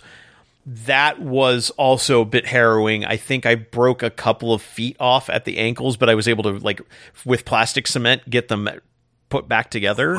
And the problem with the Seekers is they only had that one connection point for a lot of them, so... Hopefully the model show basing will have more than one connection point. Given what GW has been doing lately, no. No, they will not. It'll have the tiniest of connection points. They will laugh in the face of physics. But I will say, if you have models that are not based yet and you know a base change is coming, hold off if you can. Barring that, because I know for example, for your Termagants, they are on 25 mil bases currently. They are going to be on what looks like 32 mil bases, very possibly. If you want to go ahead and base them now, there are companies that make extender rings that you can clip around the bases, and specifically 25 to 32 mil because they developed them so people wouldn't have to rebase their Space Marines. Those do work. You can usually get them in like large lots, so you could use them to rebase those Termagants without rebasing them because they'd still be on the original base, and that those extenders will actually get them to the right size. But be sure you know what that size is. We are not going to know that probably until late June. So you may want to hold off on those, or go ahead and do it and, be very careful with it. I think Termagants tend to have like hoof-like feet, right, Richard? Yeah. Yeah, they do. So they shouldn't be too bad to break off. Just be careful, especially around like ankles and things like that. But hopefully you should be able to repair anything that gets lost. But I mean, the biggest problem is, and it has been a while since I've messed with any Termagants, but like I know all of the ones that I have, which I think is still like the quote unquote current set, they're on Slaughter bases. So they actually do have like one tiny little like contact point with that slot. And so they are going to be not easy to rebase. Okay, yeah, if they're on slots, that's a problem. Yeah. Also, we have like really good updated pictures of the new Termagants, like for the new box set. And guess what? Every single one of them has one contact point, one hoof on the ground. Ah, yay! Adam, you have our condolences with your new mission. You may want to hold off on these until you have the new base sizes. That would be my recommendation of hearing all this. Yeah. All right. So yeah, Adam, base size is important. We don't have an official base size list. Hopefully we will in the future, and rebasing is a thing. Avoid it if at all possible, but sometimes you just gotta brave it. All right, and now our final letter is from James Gibson, and James writes, "Hello, preferred enemies. I heard you needed some listener mail, and I last wrote back in 7th, so I thought I'd write in with a little challenge for you. You quite often will do a list review and make suggestions about what additions may be made to improve it. The challenge this time is I'm giving you the list of units that are painted up and ready to go for my Death Guard, and your mission is to give me a rundown of what I should include for a small game, let's say 1,000 points, and how you would play them. The catch? This will be my first game of 10th edition after skipping 9th because of wanting to keep my Nurgle worship to in-game rather than out-of-game, and none of us know quite how that's going to play out yet. Options include a Lord of Contagion, Malignant Plaguecaster, 3 Death Shroud, 5 Blight Lords, 10 Plague Marines, 7 Plague Marines, 10 cults with autoguns, 10 cultists with close combat weapons and pistols, a Hell Brute, and a Fetid Blight Drone. And as we know, the demon summoning will be an option. We'll also throw in a Spoilpox Scrivener, 10 Plague Bearers, and 3 bases of Nurglings as options. I'll report back once I get a chance to play, however long that takes, and let you know how your predictions for how units may function and perform stacked up against reality, and also how my infamously inept generalship was able to implement any strategies that you can outline. It'll probably be against Custodes, but I'm sure my last 40k victory must have been back in 5th edition or so even very general tips may be of help. Hope you all have fun with the first games of the new edition, James Gibson. Kevin, sounds like James is in your camp of my last victory was in 5th edition. Yeah. Well, I've won games since then. It was with my Tau. Like, I went all of 5th edition without winning a game with my Tau. Technically all of 4th edition, but I only played like 3 or 4 games of 4th. But how do we build a list for an edition that's not here? So I dropped all of the points. Now, granted, this is using 9th edition points, so, this may all completely change. But based off of what he provided, it comes out to 1,200 points. So there's really not a lot of like flexibility we have. So using existing 9th edition points, trying to get to 1,000 points to play a small game, there's basically two paths that I kind of see. If you want the simpler options, I would say take everything on your list, drop the Death Shroud Terminators, which is 150 points, and the Malignant Plaguecaster, which is 90 points. That gets you a little bit under 1,000. It gets you like 970, and you can fill that with weapons. Because I don't know like what specific weapon options he has on the Terminators or on the Plague Marines, so I'm kind of giving a little bit of extra space. What that does there is that gives you Lord of Contagion, which goes with your Terminators, a couple units of Cultists, a couple units of Plague Marines, and the Bloat Drone Hellbrute to basically, like, there's not really any subtlety there. It's just you line up, you march across the table, you shoot at things, you're tough. Hopefully they don't kill you. Like, it's very simple. You're cutting out some of the more difficult things, like the Death Shroud Terminators have some weirdish bodyguard rules. The Plaguecaster cuts out the psychic phase, so you're just playing kind of like straight up march across the table, shoot things, assault things, go for that. Since you mentioned playing Custodes, the other option that I would say is to maybe drop the Cultists and the Bloat Drone, which also frees up about 200 points, and again gives you a little bit of wiggle room to play there. But everything else, and that gives you more Terminators, more elite infantry to take on Custodes' elite infantry, and you add in the Plaguecaster to like be able to do some psychic shenanigans against Custodes. But I mean, there's beyond like the general stuff there. I don't know if there's really much more I can say because we don't know enough about the new edition.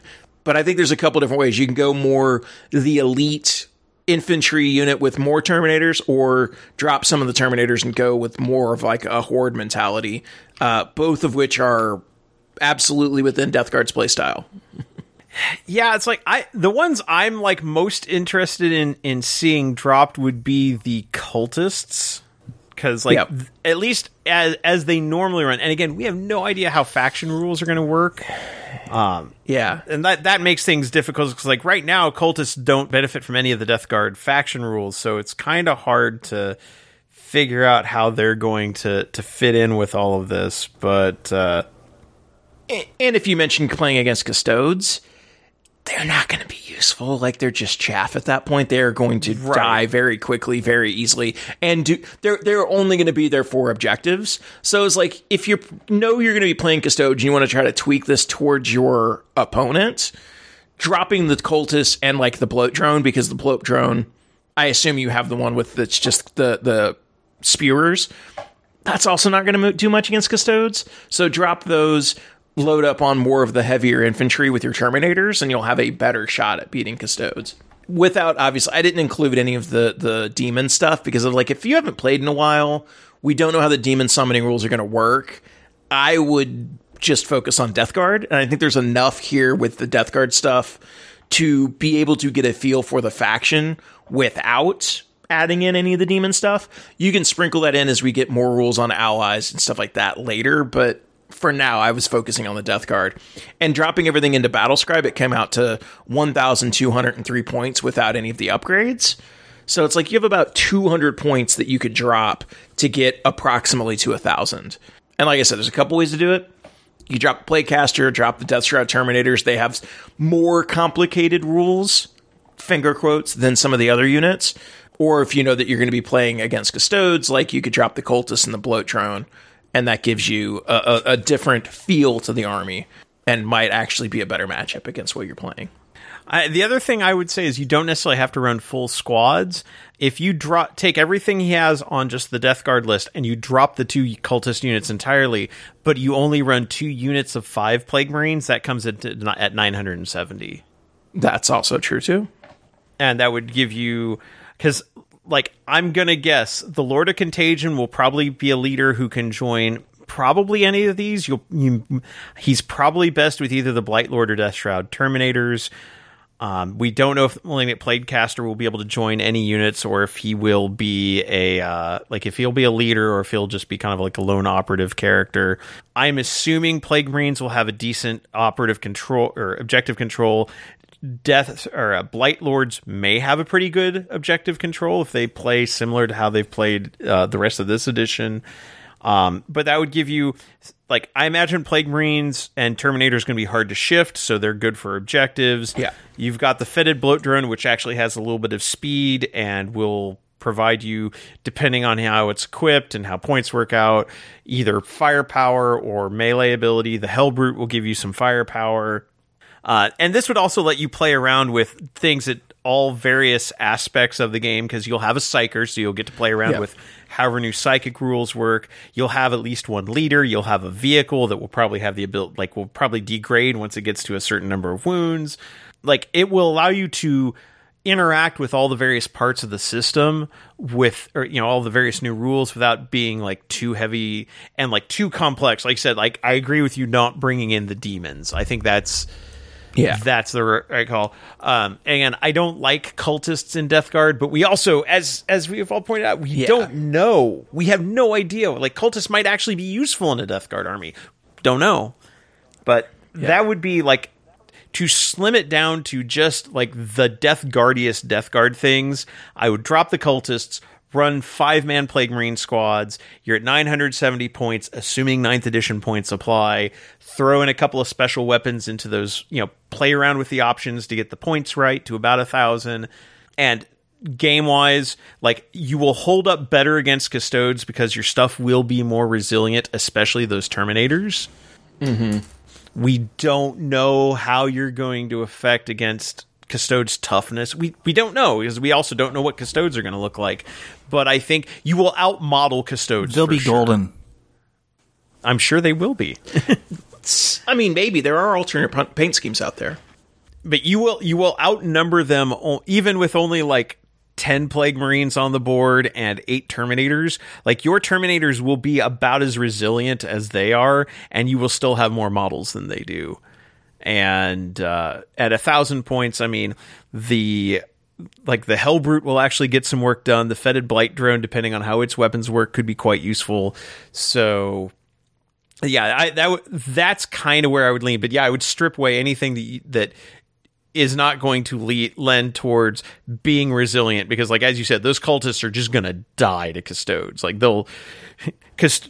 like, Dennis, you've had they won't even be on the other side of Custodes. Yeah. Custodes are very sturdy. They won't even be a speed bump like that, and it won't even be one of those, like, if it's worked the way they've worked in the past, it's not even going to be like, oh, well, they'll tie him up for a turn or two. It's like, no, 3 Custodes will cut through them in a round of combat and move on. Mm-hmm. Right.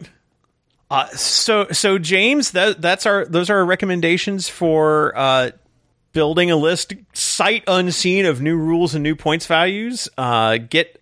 See what you can do with that, and those basic strategies of just, it's like hold objectives, implacable advance forward, just because you are tough and slow. They are going to be tough and, I think, slightly faster than you, but also slow. There's going to be a lot of staring at each other until you get in range. But hopefully it goes well. Let us know how the game goes and how far off we were. And we will know as we, once launch day gets here and we can actually look at the rules, and then we can decide, oh God, we were totally off. Because my guess is that's where we'll be. But yeah, let us know how it goes. And if you have a letter you would like us to answer on the air, whether it's army suggestions, which we are doing blindly right now, or information on like game mechanics, hobby questions, anything of that, any kind of question you want to send to us that is theoretically vaguely 40K related, there are 3 good ways to get it to us.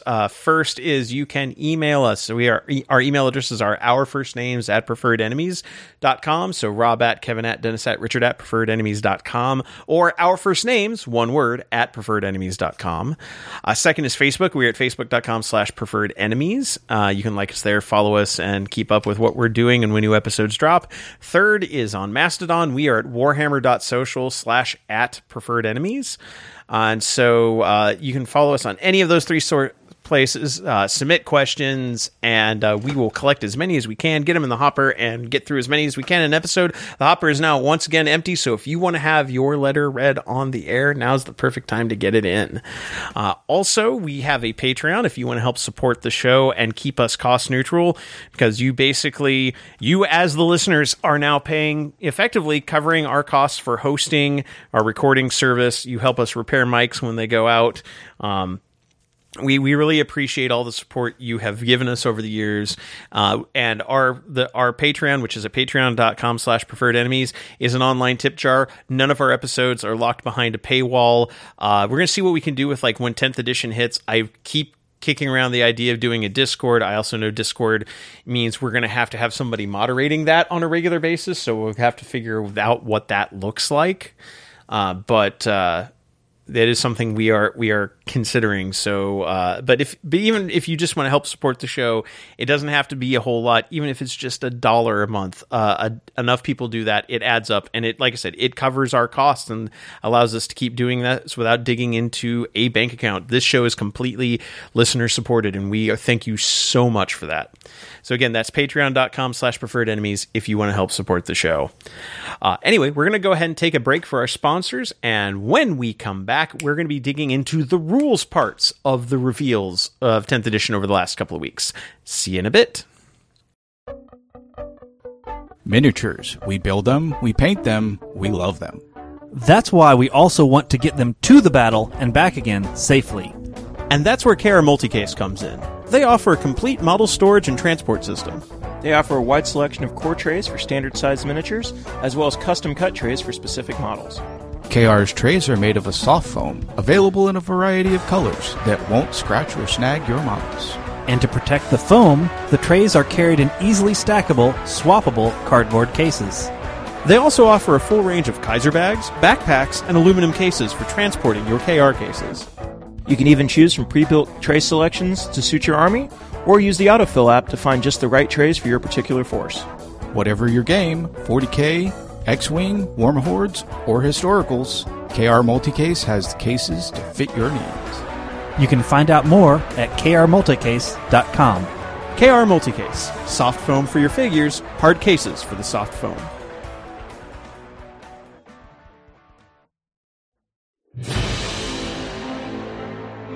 Are you tired of playing on a boring battlefield? Do you want to step up the quality of your gaming table and make your battle look real?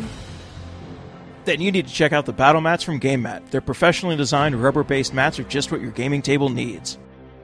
Available in a variety of styles, with everything from rolling grasslands to urban war zones, winter wastelands to alien deserts, there's a GameMat mat to fit any kind of terrain. Their mats are padded, anti-slip, waterproof, and when you're done rolling dice and battling on your mat, just roll it up and stick it in the convenient carrying bag for easy transport and storage. And if you don't have a gaming table, they've got you covered with their folding G-board portable gaming area and their line of pre-painted resin terrain.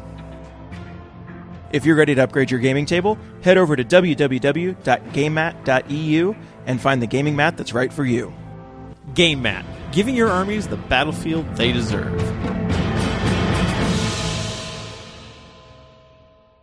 And we're back. And that means it's time for our main topic, which is our look at more of the rules that have been released for 10th edition over the last couple of weeks.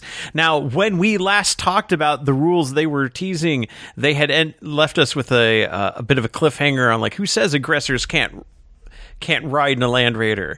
And the first bit of rules they released did not address that because they decided to give us an article about the new phases of the game. But we will get to transports eventually. It is on the list, but instead, April 18th, they gave us an article. The new edition of Warhammer 40,000 makes all the phases count. Now, they had mentioned when they first started talking about 10th edition that things like the psychic phase were gone, and the morale phase was getting moved to the command phase. So the turn structure is still the same. One player still takes first turn to maneuver and fight with all the forces at their disposal, and the second player does the same. So this confirms we are not going to an alternating activation system. This is still called the battle round, but 7 phases have now become 5. Both players will now contest each one to the fullest. Phase structure is broadly the same. It is command phase, movement phase, shooting phase, charge phase, fight phase. So what's changed? The psychic phase and the morale phase are now no more. It doesn't mean they are gone. It just means their effects are there. They've just been compressed into other phases. For the psychic phase, they had mentioned in the past that psychic powers were going to be rolled into the appropriate phases where they would actually affect things. They said for some players, like Thousand Suns, Grey Knights, and Eldari, this old-style psychic phase was a Technicolor carnival of Empyrean delights. For others, especially Tau and Necrons, I feel this. It was often 10 minutes spent watching your opponent make a bunch of mysterious 2d6 rolls and remove models accordingly. Could you imagine if you were a player that only played Tau or Necrons or World Eaters or Sisters and just didn't get to do the psychic phase at any point? That would suck. Yeah. Yeah, I have no idea what that's like at all. At all. That was often unfun and awkward to play around, so now psychic powers are used throughout the other phases. Peering into the future for tactical insights, that's command phase ability. Paralyzing foes with hypnosis, fight phase. Tossing around Eldritch Lightning, that's a ranged attack used in the shooting phase. And so they did give us the data sheet for the Terminator Librarian with the weird paint job we talked about earlier. Smite is now just a ranged weapon. Each time he does smite, you can choose to either manifest a controlled mental burst or a recklessly powerful psychic onslaught that may backfire thanks to the hazardous weapon ability, which is the way plasma used to work. You would, if you overcharged and rolled a 1, bad things would happen. We don't know exactly what hazardous does, if it just does damage or if it kills the model. So for example, Smite, it does have the psychic tag. We don't know what that does. We do not know what the psychic tag does on a weapon, other than it indicates that it is a psychic effect. I'm assuming it's to mark certain weapons as psychic or certain attacks as psychics for purposes of like Sisters of Silence, who would be immune to them, things like that. But we don't know if there's any extra rules attached to that. Well, and they mentioned, it's a ranged attack used alongside any shooting attack for regular guns. So I would imagine there's probably going to be some rule that's like, you can shoot with all of your ranged weapons and one psychic ranged weapon or something like that, or some limitation on it. So you can still, for this example with the Librarian, shoot your Stormbolter and also do a smite. Yeah, and they do say before selecting targets for the weapon, select one of its profiles. So you can't do both smites. They are both, they're D6 attacks, 3-up ballistic skill, strength 5 for the regular, strength 6 for the focused, AP 1 for the regular, AP 2 for the focused, D3 damage each. The focused one also has devastating wounds, which is mortal wounds on a 6. 6 is to wound. I think probably 6 is a critical hit on wounds, so 6 is to wound. Were mortals. And then it has hazardous. So with D6 attacks and rolling a 1 is bad for you, that definitely makes that a risky play. But with the extra strength and extra AP, it might be worth it. I'm going to say that denying psychic abilities is a thing of the past because of how his Psychic Hood works.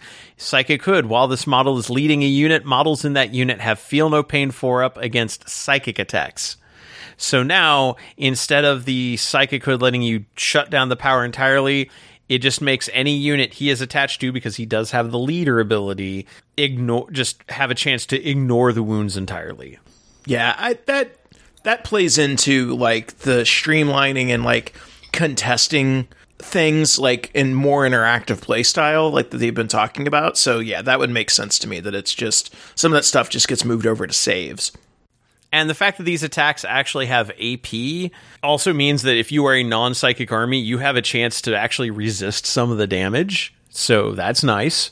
And then he has an ability called Veil of Time, but it's just always on. While this model is leading a unit, weapons that equipped by models in that unit have the Sustained Hits 1 ability, which is an extra hit on 6s to hit, on critical hits.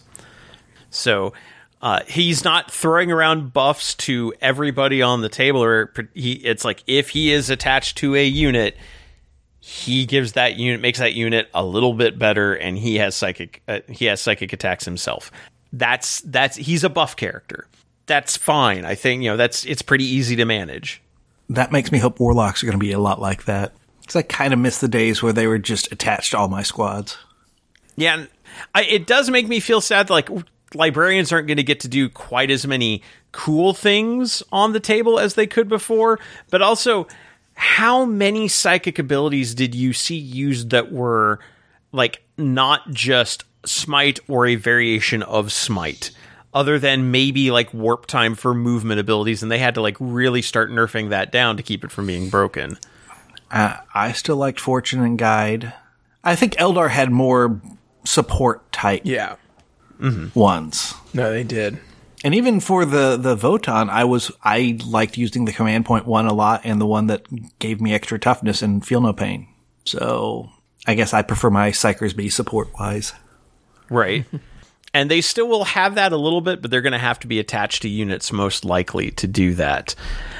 Also, we get to see our first non-Space Marine, non-Tyranid datasheet. We get to see the Weird Boy datasheet. So, to kind of get an idea, Weird Boy, 6 movement, 5 toughness, 5 up save, 4 wounds, 7 up leadership, OC1. He does not have any guns or non-psychic abilities. In fact, he has the Edbanger psychic attack, which also has precision. So I'm assuming he can target leaders. 24-inch range, 1 attack, 4 up ballistic skill, 6 strength, -3 AP, 1 damage. And then his melee weapon, a Weird Boy staff, also psychic. And also point out the force weapon on the librarian, which there is not force sword, force staff, force axe. It is just force weapon, just generic profile for all force weapons. But these are also psychic, so I'm assuming you don't have to roll anything to cast it. But it does mean that if you have a defense against psychic attacks, they will be less effective. But his Weird Boy staff, 3 attacks, weapon skill 3 up, strength 8, AP -1, D3 damage. So he will smash around Marines and lesser combatants with that pretty well. He does have Deadly Demise D3, so he will explode. He has the chance of exploding, which is appropriate for a Weird Boy. Waw Energy. While this model is leading a unit, he does have the leaders. So I'm assuming, like we were talking about, the Malignant Plaguecaster in the last segment, I'm assuming he will also have the leader ability and will do something for units he is attached to. While this model is leading a unit, add 1 to the strength and damage characteristic of this model's Edbanger weapon for every 5 models in that unit, rounding down. But while that unit contains 10 or more models, that weapon has the hazardous ability. So if he's leading a squad of 30 boys, that is a strength 12...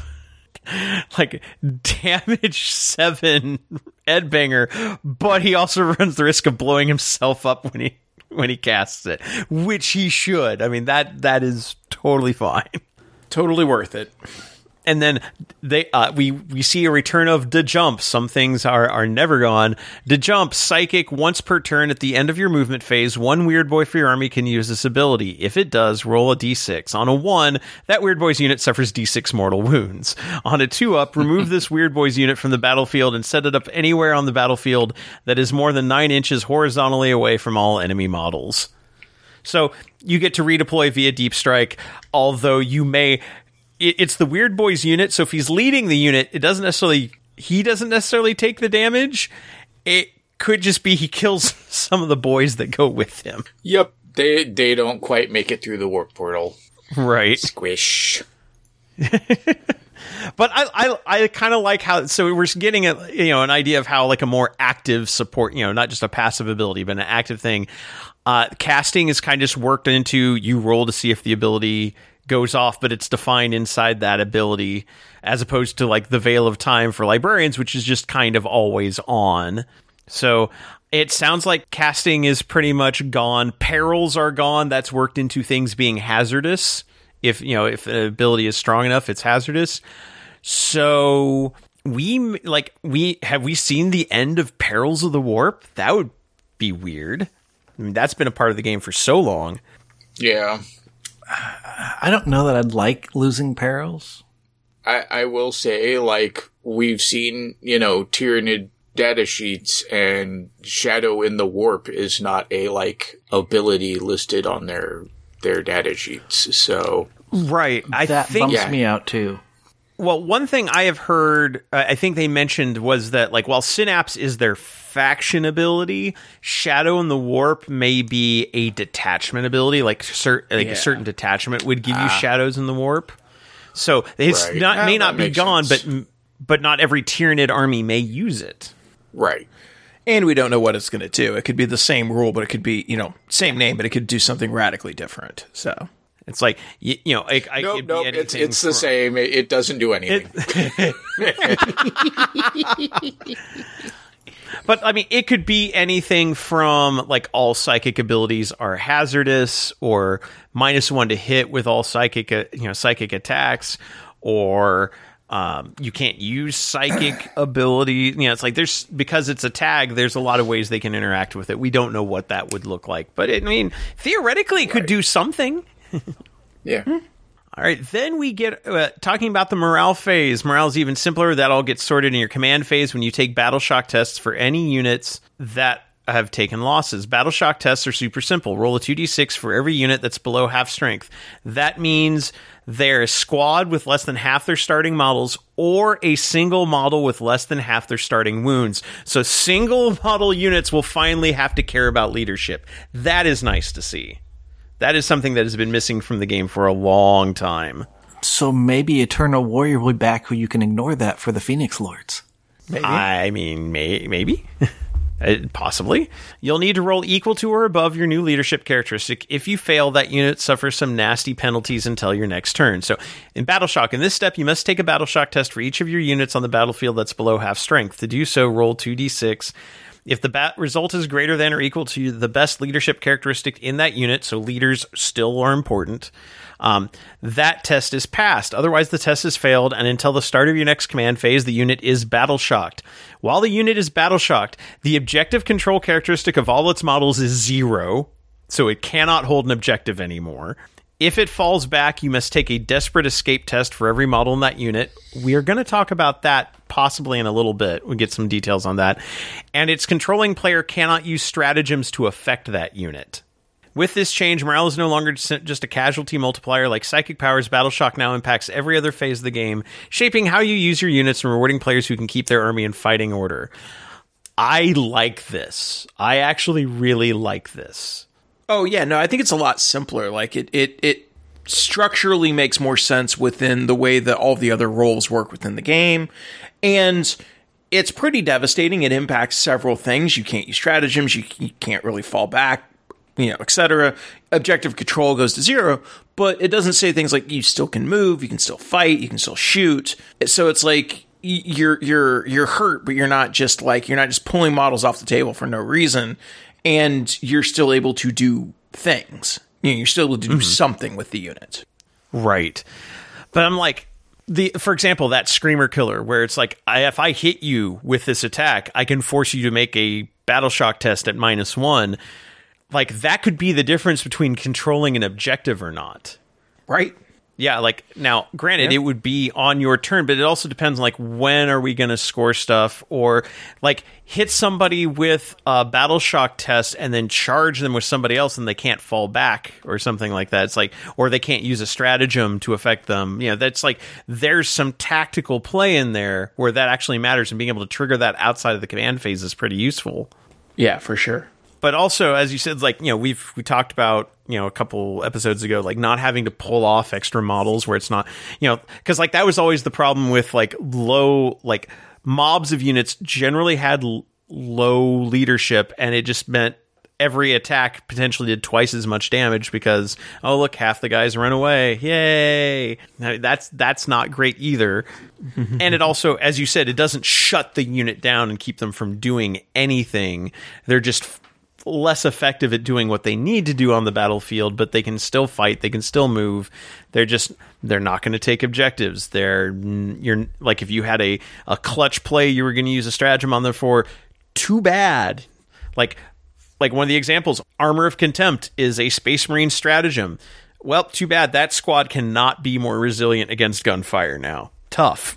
So it's just it can be devastating. You use the right ways, but it doesn't completely shut your opponent down. So that's good. It allows your units to still do things. So that is a better version of that while still having a palpable effect on the table.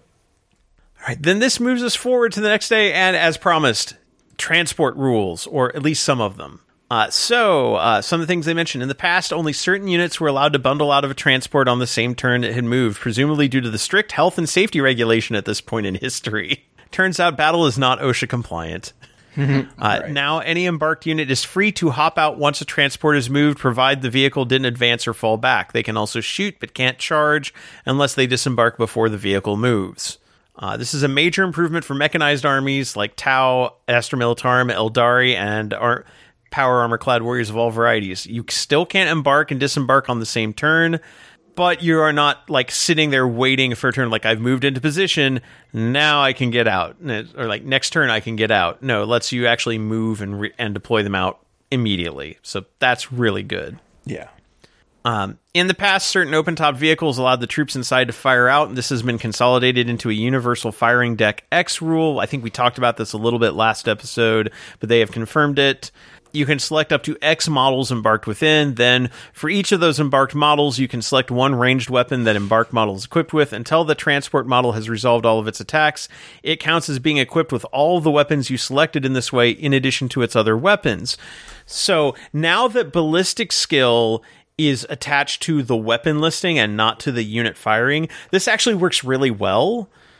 Because it's no longer like, well, it counts as having the weapon. Okay, well, I guess I use the vehicle's ballistic skill. No, you're just going to use the gun's ballistic skill, like the ballistic skill that's listed on it on the data sheet. This opens up, again, more design space to play around with. And they do specifically call out the fact that if the vehicle is getting a buff, everybody shooting out of the vehicle gets the same buff.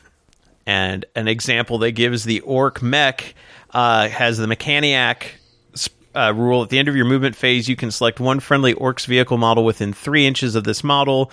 That vehicle model regains up to D3 lost wounds, and until the start of your next movement phase, each time that vehicle makes an attack, add 1 to the hit roll. So now, the fact that a battle wagon has firing deck 22? Yeah, that's nice. Yeah, the previous open-top vehicle is going to be big. Yeah. But this is a nice, consistent way to do it. And I think we might go back to seeing rhinos get some use because they're not just metal boxes anymore. Because I remember the original tactical squad, you'd have your heavy weapon, your special weapon, and you could still fire them outside the rhino. And you can still fire them outside the rhino now with this. I kind of like it. Yes. No, I do like this. And it also does mean, like, hey, if the vehicle advances, like if you can fire your assault weapons out of it because it's considering that how the vehicle moved, not worrying about like the weird state of if the person inside was in a vehicle and it moved like this and the person acts as though they had moved with the vehicle. No, it's just like treat it as if it's a vehicle gun. So if the vehicle advances, then you can fire your assault weapons. If the vehicle stays put, your heavy weapons get +1 to hit. Nice, consistent, easy to rule. Again, falling under the simplified, consolidated, but still having a similar effect. And having this as just a consistent rule, so we don't have to have a whole bunch of different vehicles with the same rule printed over and over and over again, slightly different variations. Love to see it. Some vehicles circumvent the rules entirely with special abilities, such as fast movers like the Impulsor and the Taurox, which can disembark troops even after advancing. Units that can disembark from this transport after it is advanced. Units that do so count as having made a normal move that phase and cannot declare a charge, but can otherwise act normally. The Land Raider got its assault ramp back, meaning you can charge after you get out of it, which that's nice to see return because that gave the Land Raider a reason to exist. And then for a long time, it's just like, well, it's an extremely heavy block of plastic. It's an extremely expensive block of plastic that just holds more people. Minus a couple of exceptions, Space Marine transports no longer care whether a Primaris unit is riding in the back or not. They give the Repulsor as an example. It can hold up. This model has a transport capacity of 12 Adeptus Astartes infantry models, each jump pack, Wolfen, Gravis, or Terminator model. So that's pretty much tells us that all all Space Marine chapters are going to use the same book as a base. Takes up a space of 2 models, and each Centurion model takes up the space of 3 models. So, I mean, pretty much standard, but it is nice that we can put Firstborn in there. They do have a footnote at the end that says the Reiner, Razorback, and Impulsor are still specialized for certain squad types, and many larger models like Terminators and Gravis Armored Space Marines still have their own restrictions, so probably no Terminators and Rhinos. We'll see if Primaris can fit into Rhinos. We don't know yet. I hope so. Like, it made no sense to like limit them to just the hover vehicles and stuff. So, it made total sense. I hope it meant they could sell more hover vehicles. Sure. I hope that they've definitely been moving away from a lot of the distinctions between Primaris and Firstborn. So hopefully that's one of them that goes where it's like, no, they can ride in a Rhino. Firstborn can ride in an Impulsor if we need to. It's fine. It's fine. We're all fine now. We get to see another guard vehicle. The Chimera has the mobile command vehicle. In your command phase, one officer model embarked within this transport can issue orders even though it's not on the battlefield. When doing so, measure distances to and from this transport. We've seen variations on this rule in the past. It's nice to see they're maintaining it. The Falcon Grav Tank, we get our first little hint at more like Eldari vehicle rules. Has the fire support ability. In your shooting phase, after this model is shot, select one enemy unit hit by one or more of those attacks. Until the end of the turn, each time a friendly model that disembarked from this transport this turn makes an attack that targets that enemy unit, you can re-roll the wound roll. And one of the reasons they bring that up is every transport now has its own place within the roster, be it as fire support, fast redeployment, or even a speedy getaway vehicle. So they wanted to actually give the Falcon something to do besides just be a lackluster transport. Aww. It was. Yeah, you're not wrong. I enjoyed it being a drop pod. Yeah, but they had to like really change its role, and so like they're trying to continue like giving everything a niche that gives it a reason to exist and not just be a lackluster replacement. Yeah. Something that can be easily replaced by something else. Like, overall, I'm liking what I'm seeing on transports. We don't have a ton of details. We aren't seeing any full data sheets. We did see a Rhino data sheet, I think last episode, but it specifically did not have a transport capacity listed, so they were kind of holding that back. So we still don't know exactly what a Rhino's capacity is, but we are at least learning that Space Marines aren't so picky about which vehicles they ride in, which is nice. Yeah. And then the next day, we got an article about terrain in the new edition. They said they are simplifying terrain. Terrain provides the benefit of cover rule to those units that can take advantage of it. As in previous editions, this adds 1 to save rolls against range attacks, but this time there's an important caveat. Having the benefit of cover will not improve saves of a 3-up or better against weapons with an armor penetration characteristic of 0. It means a unit will never have its save improved to 2-up by terrain. And there is no light cover, dense cover, there is just cover. There's just the benefit of cover. It adds 1 to your armor saving throws. They specifically do not add it to invulnerable saving throws. But also, nobody's getting Terminator saves from being in cover. Which also means a Terminator in cover gets no benefit against weak weapons because they already have a 2-up save. Yeah, that makes sense. In the current edition of 40K... Oh, and they do mention cover is not cumulative. You can't you just get the rule, the benefit of cover. You'll never get cover from multiple sources. In the current edition of 40K, figuring out how units interact with certain pieces of terrain requires one of the 4 terrain categories and a table of 12 different terrain traits, with typical areas having anywhere from 1 to 6 features to keep track of. They said there were technically speaking over 12,000 possible terrain types. This new edition slims that down significantly with rules entirely determined by the kind of terrain you're using. Now deciding whether or not a unit has benefit of cover is simple as knowing which category their cover falls into. Craters, barricades, debris, hills, woods, or ruins. This feels very old school, like 6th, 7th edition style terrain rules.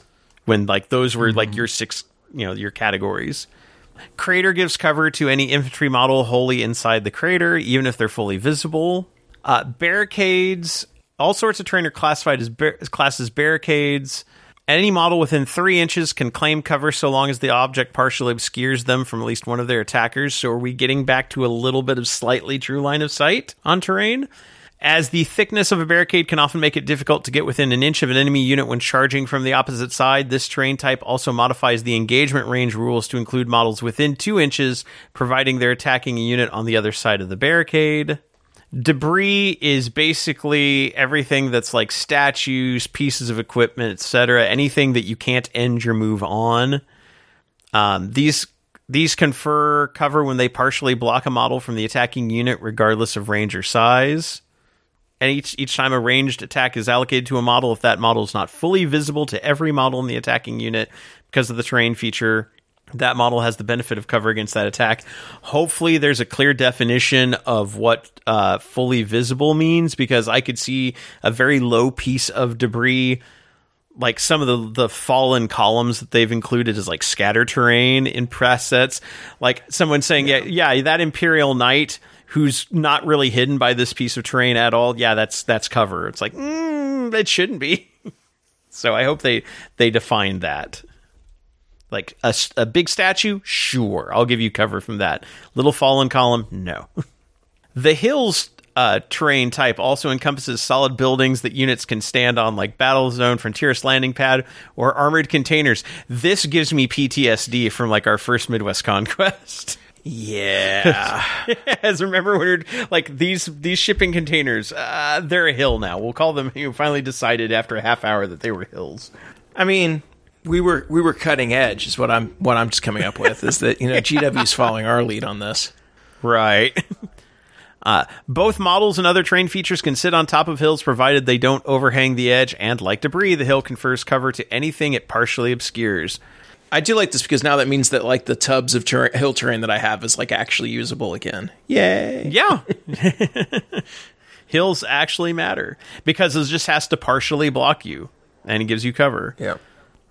Woods and forests are a little bit more involved. Any model that is not aircraft or towering, which I'm assuming is going to be like knights and things like that, fully inside the wood or viewed through an area of woodland terrain by a unit that is not also inside it, is never considered to be fully visible and receives the benefit of cover.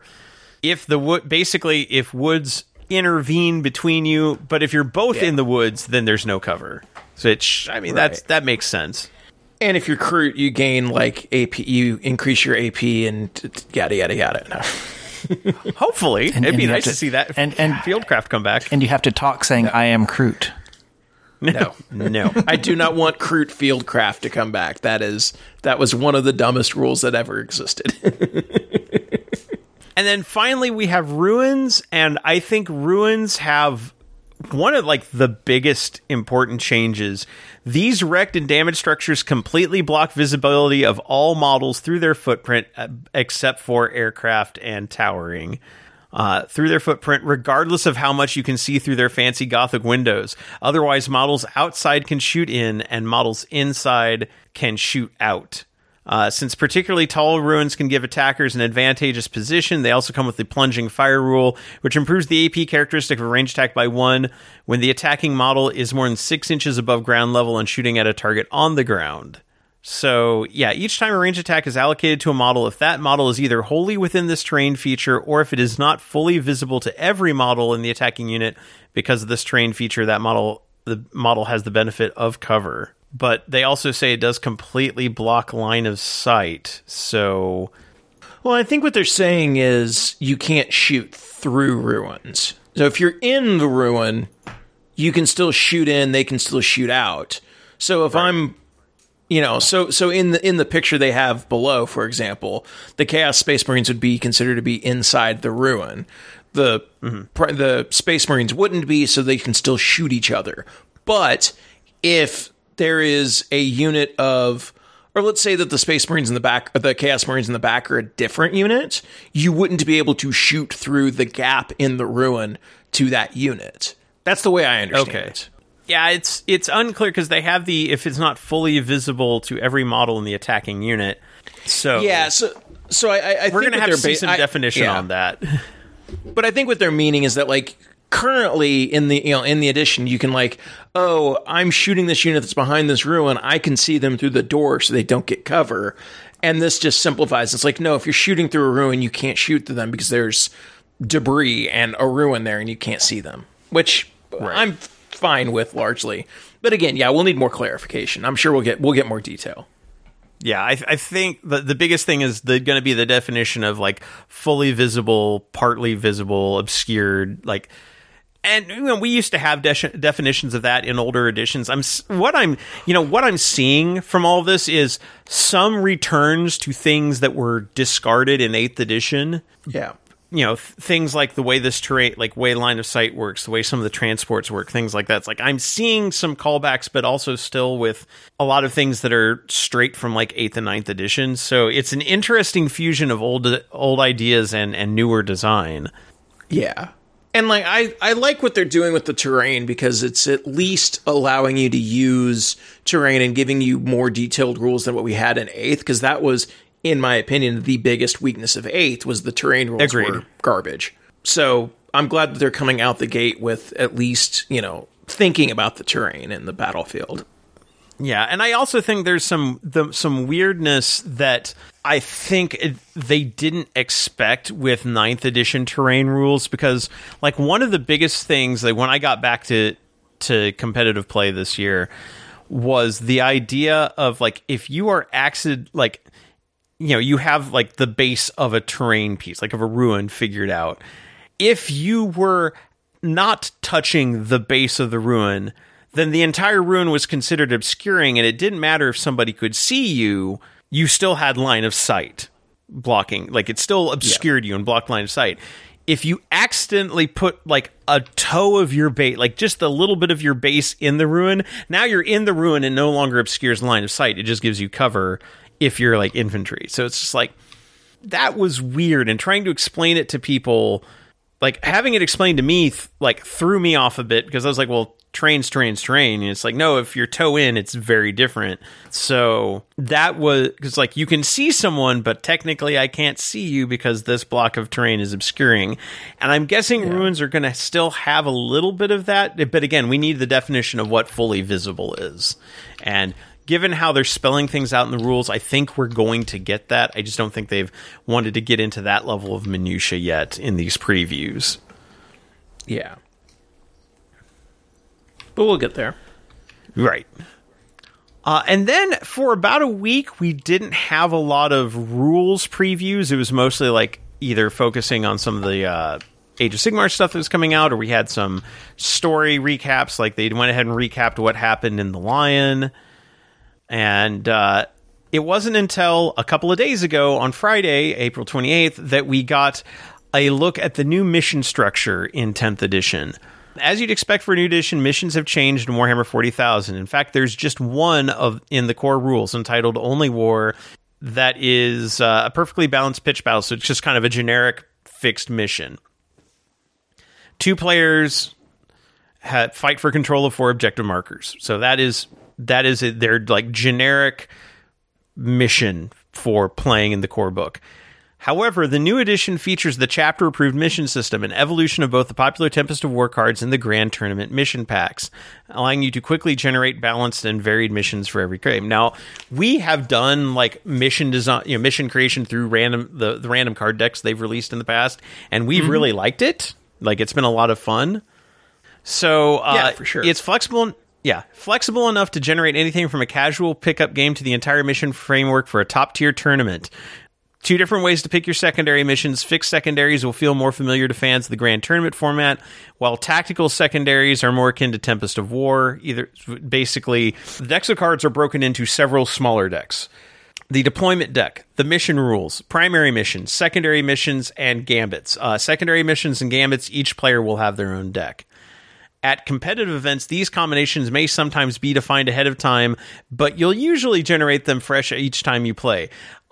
They will always be defined ahead of time in tournaments. Yes. Because that's how tournaments work. Yeah, that's what I meant earlier, bro. Like, this is all really cool, and it will not be used at any tournaments, which is fine. I mean, because part of the thing about tournaments is you want everybody to be on an even playing field. Yeah. And if one person ends up getting just a better mission for their army randomly than the next table over, yeah, that's going to be an issue. But they do at least spell out, we intend for people to use these as a basis, whether it's generated ahead of time or generated on the fly. But this is the mission pack. Like, this is it right here. So, shuffle each deck, draw one card from the deployment, mission rules, and primary mission decks. These are your shared mission parameters. Deployment card shows where both sides deploy and where the objective markers are. The mission rules card explains any special rules in effect, and the primary mission explains how each side collects victory points. They don't show us a deployment card, but we've seen, it'll be a map. It'll show deployment areas. It'll show where objective markers are. Apparently, it will cover the different sizes.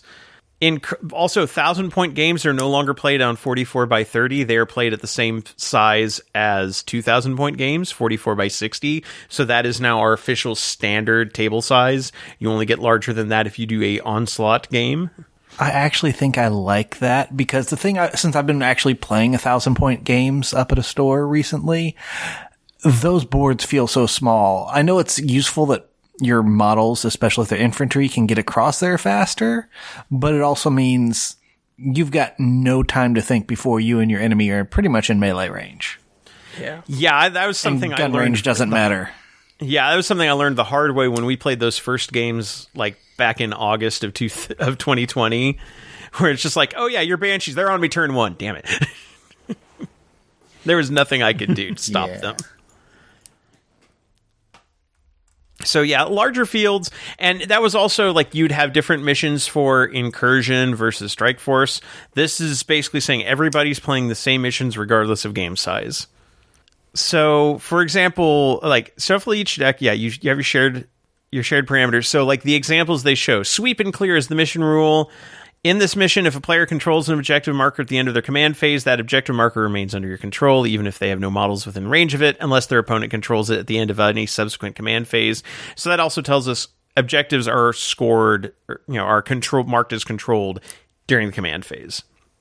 And the example primary mission they have is take and hold. In the second, third, and fourth battle rounds at the end of each command phase, the player whose turn it is scores 5 victory points for each objective marker they control, up to 15 points per turn. And then in the fifth battle round, the player who has the first turn scores victory points as described above.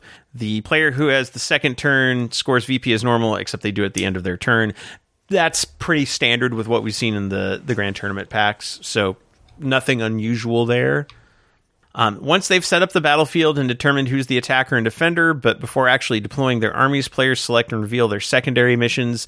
These are personal goals they're trying to achieve, like assassination or deploy teleport homer, which allows them to score additional VP. Each player starts with 2 secondary missions and can choose either fixed or tactical, which we talked about. Tactical missions offer greater rewards, so more points, but must be replaced with a randomly drawn card each time they're completed. Both players can choose a different way to score, so you can play to the strength of your army. So, like their example, an attacker secondary mission, capture enemy outpost. So, attacker and defender is apparently going to matter. You might have different secondaries in those decks, although possibly not. They might be the same. I think they said they're identical, so there may not be a difference between the two. It may just be a way to identify which deck you're using. They have capture enemy outpost. At the end of your turn, if you control one or more objective markers in your opponent's deployment zone, the secondary mission is achieved and you score 8 victory points. The defender one is overwhelming force. While this secondary mission is active, each time an enemy unit that started the turn within range and objective marker is destroyed, you score 3 victory points to a max of 5. Note that victory points are scored even if such a unit is destroyed and then subsequently resurrected for any reason. If you score any victory points from this secondary mission during a turn, then at the end of that turn, the secondary mission is achieved. So I'm assuming the achieved one is what ties into the tactical missions. Like, you can choose to keep it around as a fixed mission. So, like, for that capture enemy outpost, every time you control, every turn you take an opponent's objective, you score 8. Like, at the end of that turn, you score 8 points. Or if you could do it once and then draw another one. We'll have to see what all the objectives are, yeah. Mm-hmm.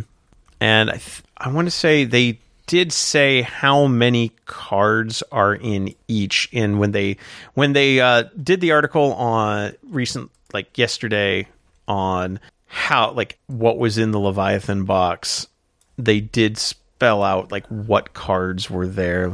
That deck is going to have 5 deployment cards, 9 primary missions, 12 mission rules, 16 attacker secondary mission cards, 16 defender secondary mission cards, 4 attacker gambit cards, and 4 defender gambit cards. Now, what are those gambit cards? We haven't mentioned those yet. We're going to get to those next.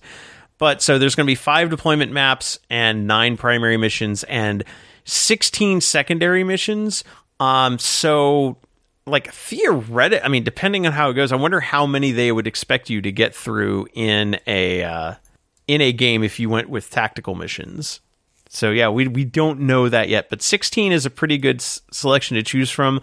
Also, if this is the standard deck and we haven't heard objectives being considered as part of an army detachment or a faction thing, does this mean we are not going to get faction-specific secondaries? Unknown. Part of me expects that we will once Codex is hit. Yeah. Maybe, but I kind of hope they don't, because that has proven to be one of the hardest areas to balance. And one of the biggest differences between, like, what armies, like the haves and have-nots. Like, we saw it between, as armies were getting converted from 8th to 9th edition, like, if you didn't have faction-specific secondaries, you were on the back foot because you were not going to score as consistently. And then those armies that had really easy ones to score could just clean up. Like, that was a big balancing issue. And I'm kind of fine with getting rid of them. Like, it was an experiment, but I kind of don't think the experiment panned out as well as it could have, especially from a balance point of view. Yeah. No, I agree. I think they're going to also want to put stuff in codexes. I really hope they don't. But then we get to the gambit cards. So, primary mission not going as planned. There's still hope. A daring gambit may be your ace in the hole. At the end of the 3rd battle round, either or both players may choose to play a gambit card chosen in secret from 2 identical decks.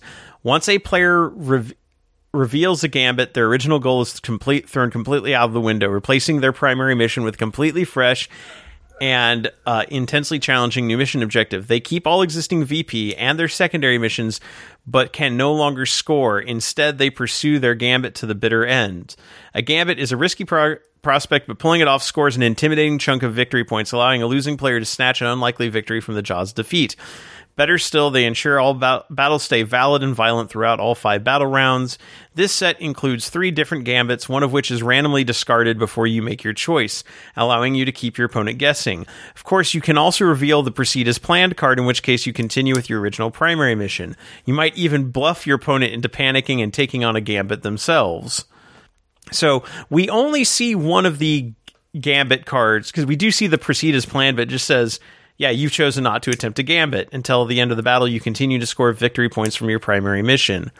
The one they do show is orbital strike coordinates. At the end of your 5th turn, if one or more units from your army that are not battle shocked are wholly within 9 inches of a corner of the battlefield, and those units are not within your own deployment zone, roll 2d6. Add 1 to the result for every other corner of the battlefield that has 1 or more units from your army wholly within 9 inches of it, excluding units that are battle-shocked or within engagement ranges of enemy units. If the final result is 12 or more, this gambit is successfully completed and you score 30 victory points. So, like this one, it's real random whether you're able to pull it off, and you definitely won't be able to pull it off if you can't get somebody within 9 inches of a corner outside of your deployment zone. I see the tactics here is you'll have 1, 2, or 3 corners. Unfortunately, then you still have to, if you have all 3, roll a 10 or higher on 2d6. So if you have 3, well, for 9, you'd have to roll a 9 because it's 12 or more. If you can take all 3 corners. They all don't have to be outside? Okay. For every other only the first, you have to have 1 unit within 9 inches of a corner that are not within your deployment zone, and then the rest of the corners can be yours. So you could have 4. Okay. You could theoretically hold all 4 corners and be able to roll, and then it'd be a 9 or above. No, 8 or above if you had 4. Or no, you're right. You only add 1, so you're right. 9 or above. Yeah, you are right. Yeah. I mean, what this even says in the narrative is you're telling all your forces to pull back. We're going to just bomb this location. Right. And then your role is to see how good their coordinates were on the bombing. If you neutralize the enemy with the bombing, yay, you get your 30. If the guys up in orbit missed, oh well. And I've seen some people complain, like, man, it would suck to lose a game because of a lucky roll, somebody's lucky roll on 2d6, but considering the average roll on 2d6 is 7, you're not likely to win on this. It's going to be hard to win with that. No. It puts some excitement back and kind of gives you hope, even though it's a rare chance of hope. Your odds aren't 0, I'll say it that way. Yeah. And this doesn't happen until the end of the third battle round, which means, like, if your opponent pulls that one, it's like, okay, I have 2 rounds to kill you in the corners because I got to keep you from being able from having a decent chance to win. So if you've like focused all your forces into like one particular area, or you're too spread out to like or you're like spread out in the wrong directions to be able to hit the corners effectively, that could like put you in a really bad spot. But it does, forces the other player to change their tactics. So it's interesting. And also, like, you might not get this one because they do say that you have to discard one of them before you can pick one. So you don't even get access to all 4 and automatically get like, this is the best one for my army. Right. The way it sounds is you'll have the 3, and then you discard one of those 3, so you get to choose from the other 2, but then you also have the proceed as planned. You can move in there if you want to be sneaky. Right. And you also don't have to play a gambit. That's why they're like, you could play the proceed as planned one, and your opponent thinks, oh crap, they're playing a gambit, and see if you can bluff them out and get them to maybe try to play one to beat your big surge of points that you could get. Because once they play a gambit, that's their mission now. They don't, they can't score the primary anymore. So this is interesting. I mean, they had something kind of like this in the older open war decks where they had like the ruse or the twist that you could have in, but this definitely has a bigger impact. I am curious to see if tournaments will allow these at all. Because this is something where I could see they say like no gambits. Yeah, I'm going to guess no, but I also can understand that I think I could see where some tournaments would allow this because there is at least some tactics and control over this. So it's not, there's gamesmanship involved with it. So I could understand maybe keeping it, but I would not expect that most tournaments will allow that. Yeah, it's like I said, there's going to be some feel bads if somebody loses like a final round off of a single 2d6 die roll. I mean, I've never once had a 40k game come down to a final die roll on the last round. I know that like there is that, but it's a game of dice.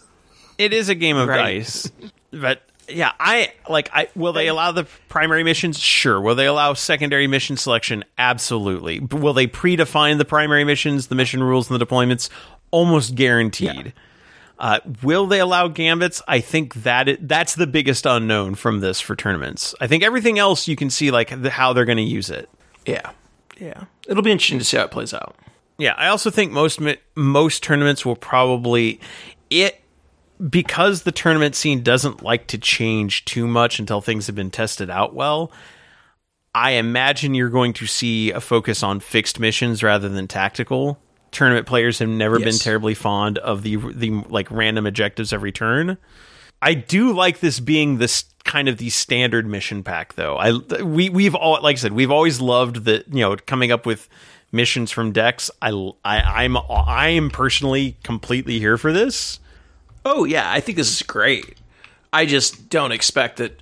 I expect most tournament organizers will structure this more than what is available here. Like I said, I could see deployment mission primary all being fixed, and then rather than like draw secondaries, it's like you pick your secondaries, and it basically just being the current mission structure we have now, which is fine, But yeah, it works. I don't expect this will be fully implemented at the tournament scene.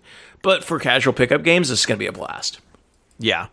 And This feels like a little bit of a throwback to earlier editions with like 5 deployment, modes and 9 mission. But even if we take secondaries out of it, well, and that's also only in the Leviathan thing too. So now that this is more a core part of the game, when you update your chapter approved for like the next series of missions, the next 6 months of a season, you can change these, which I do like. Yes. Is that it gives the ability to like.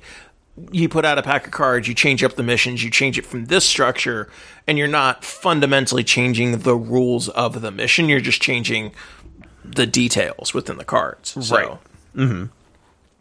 It also means they can, just like they've been selling new Grand Tournament packets every year, they'll sell more decks of cards every year. Yep. So based on 5 deployments, 9 primary missions, and 12 mission rules, that is a total of 540 possible mission combinations, not counting secondaries or gambits. Yeah.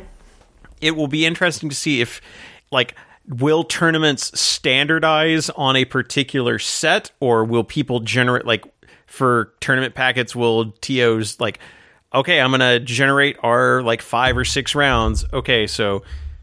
here's round 1, boom, boom, boom. Here's round 2, boom, boom, boom. Do that, and then okay, so those are going to be our missions for this event, ahead of time. Because I would like to see, I think, more flexibility in tournament packets, so we don't just see the same 9 missions over and over again would be nice.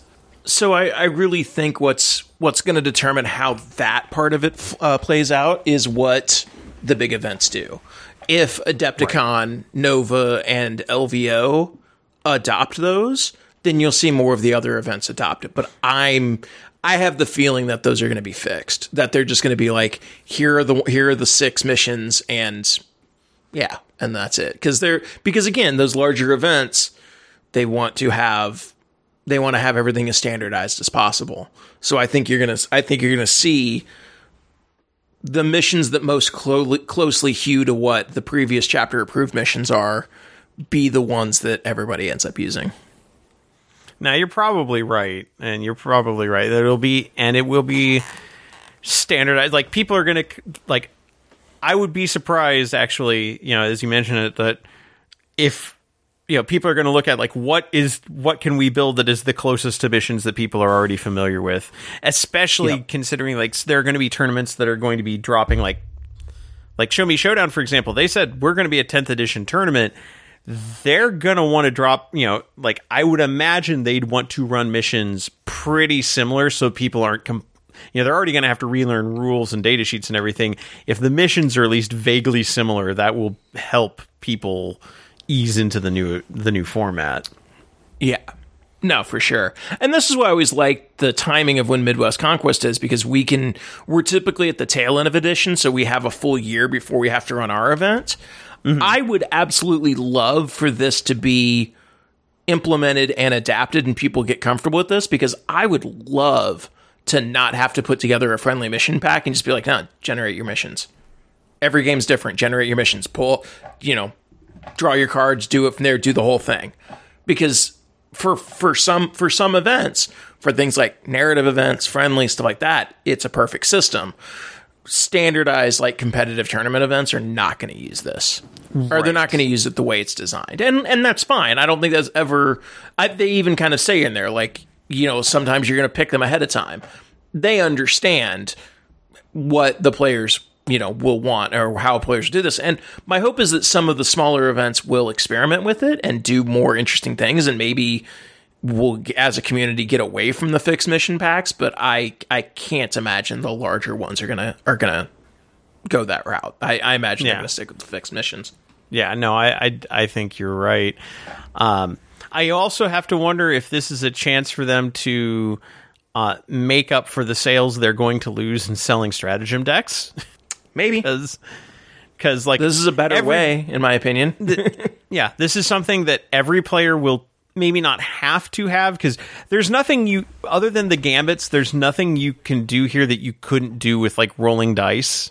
This could you could have a matrix of all of this, but having everyone, it's okay, so you can download the core rules for free, have your army listing, buy your have your tournament deck, have your mission deck and your army and dice, and there you go.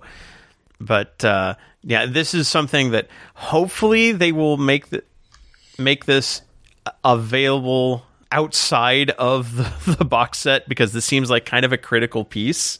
Yeah. So we'll see like what all is going to be released. Like, I really do hope, Dennis, you had mentioned earlier that like it seemed like a bad idea that the only way to get like a print rule book will be this box at launch. I think that this is their main mission structure. That also means it's a really bad idea if they don't have these cards available elsewhere, as a separate purchase at launch. Yeah. And I could see them doing it either way.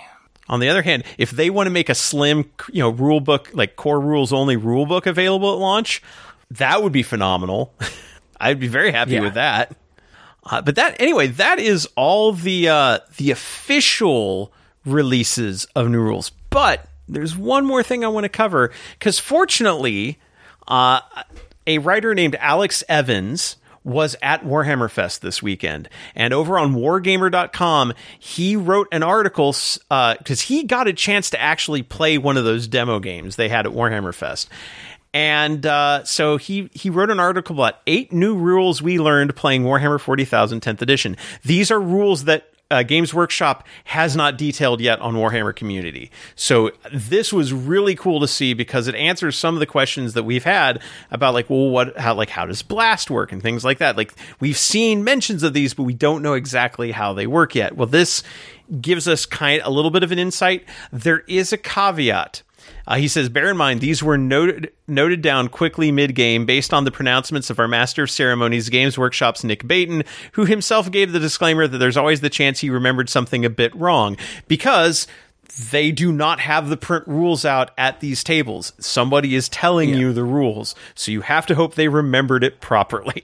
So take this with a slight grain of salt, but this is from the viewpoint of someone who actually got a chance to play at Warhammer Fest, has played a very basic games of 10th edition. Other things I saw was that like they weren't using faction rules, so like nobody was using like Oath of Moment. We still don't know what Synapse does. Like, they were not doing that, and apparently the tables were limited to, I think I mentioned this earlier, 2 Screamer Killers and 2 units of Termagants versus 2 Ballistus Dreadnoughts and 2 units of the Pyreblaster Marines. But based on that, here's some rules changes. 10th edition Blast. In 10th edition, blast weapons work a little differently. They'll get to roll 1 additional attack dice per 5 models in the target unit. So if you're firing at a 30 model unit with a blast weapon that fires d6 shots, you'll get d6 plus 6 shots total. So instead of it like, okay, so if the unit is 6 to 10, you are a minimum of 3 shots for, but if you're 11 or more, it's max shots, which could be a ridiculously large number of shots. Now it's going to be like, you'll get a little bit more consistency against large units, but it'll also calculate a lot faster. And also means like in the past we had like that, like you didn't want to have a unit go over like 6 models, because then you knew you were going to get at least 3, you're going to be hit at least 3 times. That, I don't think that makes it like a little less of a concern that if a unit is 6 to 10 models. I think it's kind of fine now. Yeah. But, and it also means having a large blob squad is not the, like, really a punishment, especially against some of the larger blast weapons where it might be like 2d6, 3d6 hits. And that's not an extra attack per like die rolled. It's just 1 extra attack. So if you had a weapon that's like 2d6, like a blast 2d6, well, against a unit of 5, it's 2d6 plus 1. So that seems like it'll calculate out a bit faster, and you won't have the argument of, is it a minimum of 3 hits or a minimum of 3 hits per die? I don't think that was ever fully, I don't think people ever came to an agreement on that, even though I believe everything as written was supposed to be 3 total. But anyway, so that's 10th edition blast weapons are going to be a little bit more streamlined, which makes sense. 10th edition Overwatch has a major change. It's still a stratagem. It still costs 1 CP. It's still limited to once per turn, but it is not limited to the charge phase. If an enemy unit ends its move in range of you, you can overwatch it. Just like back in 2nd edition. Yeah, that's actually interesting, kind of cool, and it kind of makes it take the place of the, oh, you just deep strike someone in here, or in this case, oh, you just moved over here. So it makes the interrupt shooting actually matter. Well, and they mentioned as well, like, that they wanted people to be able to be interactive in all of the different phases of the game. So, like, the joke that I immediately thought of is like, oh, yeah, I'm going to be really interactive during your movement phase. But, like, yeah, actually. Like, yeah, you need to be paying attention. Like, you need to be active during their movement phase. So, yeah, I like this. They do also say that he does also write that, remember, though, in 10th, you only get 1 CP each command phase, so any Overwatch shooting will limit your stratagem options next turn, although you also have fewer stratagems to juggle, so that's not necessarily as big an issue. I have also seen it suggested that you start at 0 CP. Interesting. We will see what happens there. That definitely gets rid of the alpha striking issue, is if you literally can't because you don't have the resources for it. So we'll see how that plays out, but that could, having that be a very tactical choice, like, do I save this CP for doing something cool like on my turn, or do I use this because they moved a unit which I need to whittle down, which also means, like, a unit that is moving to get into charge position, you can shoot them before charging. We don't know if Overwatch will still hit only on 6s, or if you're going to fire, hit at your standard ballistic skill. We don't know yet, but being able to use it anytime is actually pretty cool. This one, 10th edition objective markers. This one kind of surprised me to see. In 10th edition, models cannot stand on objective markers anymore. No model can end its move covering any part of an objective marker. Nick Baton tells us this is aimed at making sure all players can clearly see all the objective markers on the table at any time. Sucks to be you, Knight players. Well, it's. I mean, I can see that if you can't be on it, that gives everybody the opportunity to be on it. But it also means you suddenly have some impassable terrain on the board that's not terrain that you have to, like, run around if you want to melee. And people will probably use that to their advantage of, you're not touching me because there's this in the way. That is definitely a possibility, yeah. It's also going to be interesting for all those makers of neoprene objective markers, including Games Workshop, who also make neoprene objective markers that you can buy at their conventions. Oh, because gosh. It's only going to count that 40 millimeter circle in the. Apparently, objectives are going to be standardized at 40 millimeter, which is nice. That's how people have been playing them for years. But basically saying you cannot step on the middle of this. You cannot have a model end here. A lot of them have that circle built into them now. Yeah, they do, but you're going to have to remember to not touch that circle. And some of them are not as clearly marked as others. Well, just use the more clearly marked ones. It said you can't end your movement on it, right? Right. You cannot end your movement covering any part of it. So you can move over it. It's not completely impassable terrain. You just can't. Okay, well, I was more thinking of the fight phase. But yes, I mean, yeah. We will have to see what the fuller rules look like. But again, this was all relayed via voice to someone during the mission. But that is an interesting change. One thing it does open up, though, is for people who really get into modeling. Like in the past, Games Workshop would do those neat, like, objective marker sets, and no one would ever use them because they were impractical, because it's like, well, yeah, but I can't stand on this. Well, now you can do cool modeled objective markers again because you can't stand on them. Yeah. So that's kind of fun. Then 10th edition fight phase rules. We learned a few useful tidbits about the 10th edition fight phase while our Infernus Squad Marines were getting pulverized by Screamer Killers, because, as we said, Screamer Killers will kill nearly anything they touch. Rules for piling in at the beginning of the fight phase remain the same as in 9th edition, but the rules governing who can fight afterwards have changed a bit.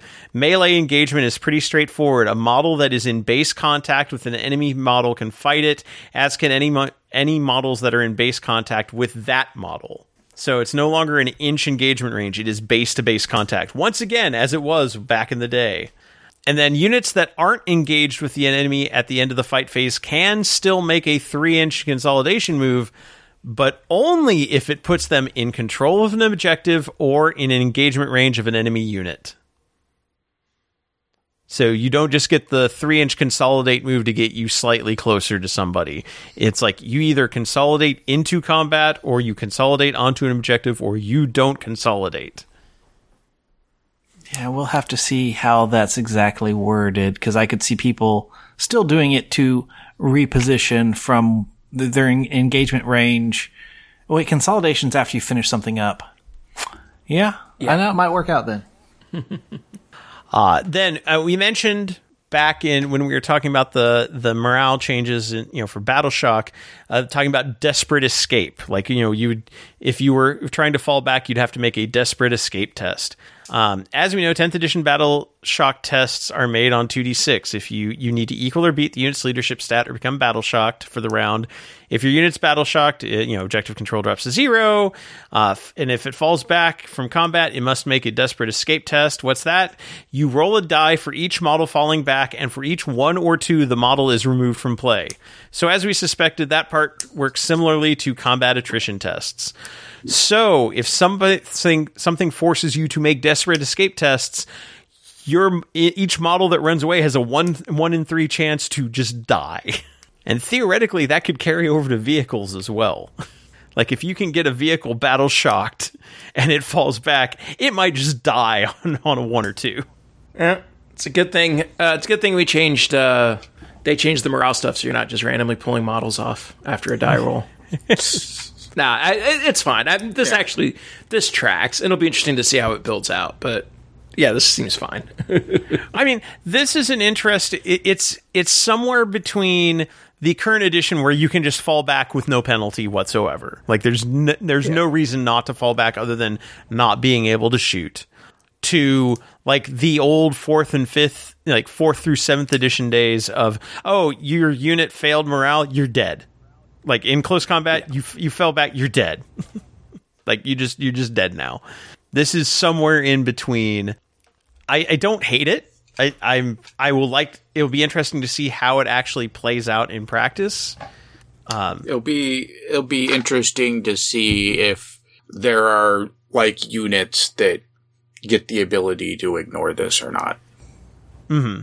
Yeah, there will be units that are able to ignore it. There will also be units that are that will probably be able to force you to make a desperate escape test. Like, hey, witches with their nets.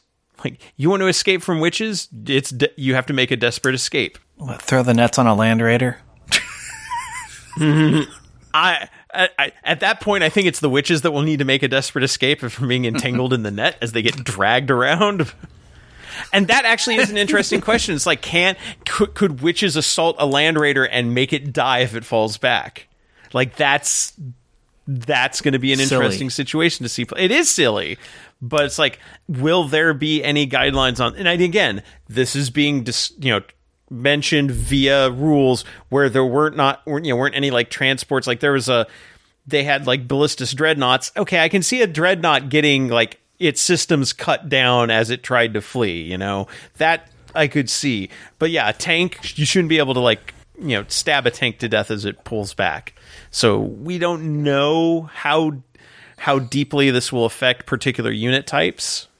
But again, I don't hate it. I'm interested in seeing how it plays out.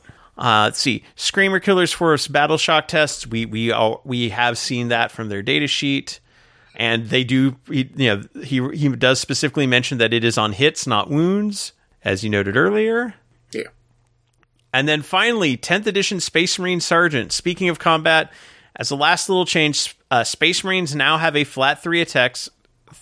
There is no more shock assault rule that gives them extras when they fight. And sergeants don't get extra attacks for just being sergeants. They just get different war gear choices. So, like, your sergeant might have a power fist, but he's not going to have 4 attacks with it. It's just going to be just another Marine that has the option to take a different weapon. I mean, really, like, that also gets down to, like, you don't have to have 2 different stat lines for a unit. Like, yeah. Which, I'm fine with that. That streamlines things. It's like, the unit is a unit is a unit. Like, they all work together as a cohesive whole. If you want to have somebody special in there, you bring in a leader. So I think at this point, I've looked to see if there are any other reports from people who have played at Warhammer Fest. I haven't. This is the only one I've seen so far.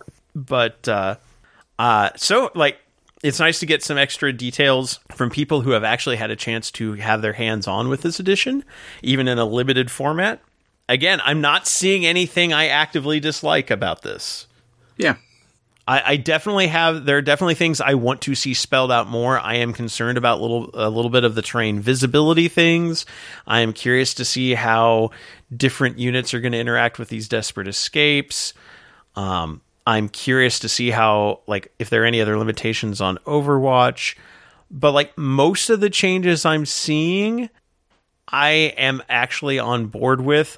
Like, the thing that surprises me the most about what they've dropped is, you hear sometimes about like in game design, the idea of like sacred cows. Like, there are things about this game that we will not change. Like that, like the idea of like class levels in D&D. Like, nobody's going to get rid of class levels in D&D. That is a sacred cow. That is, part of the game, part of the setting. The like having armor class as a defensive stat, is just as like a fixed defensive stat is a sacred cow. People are not going to touch that.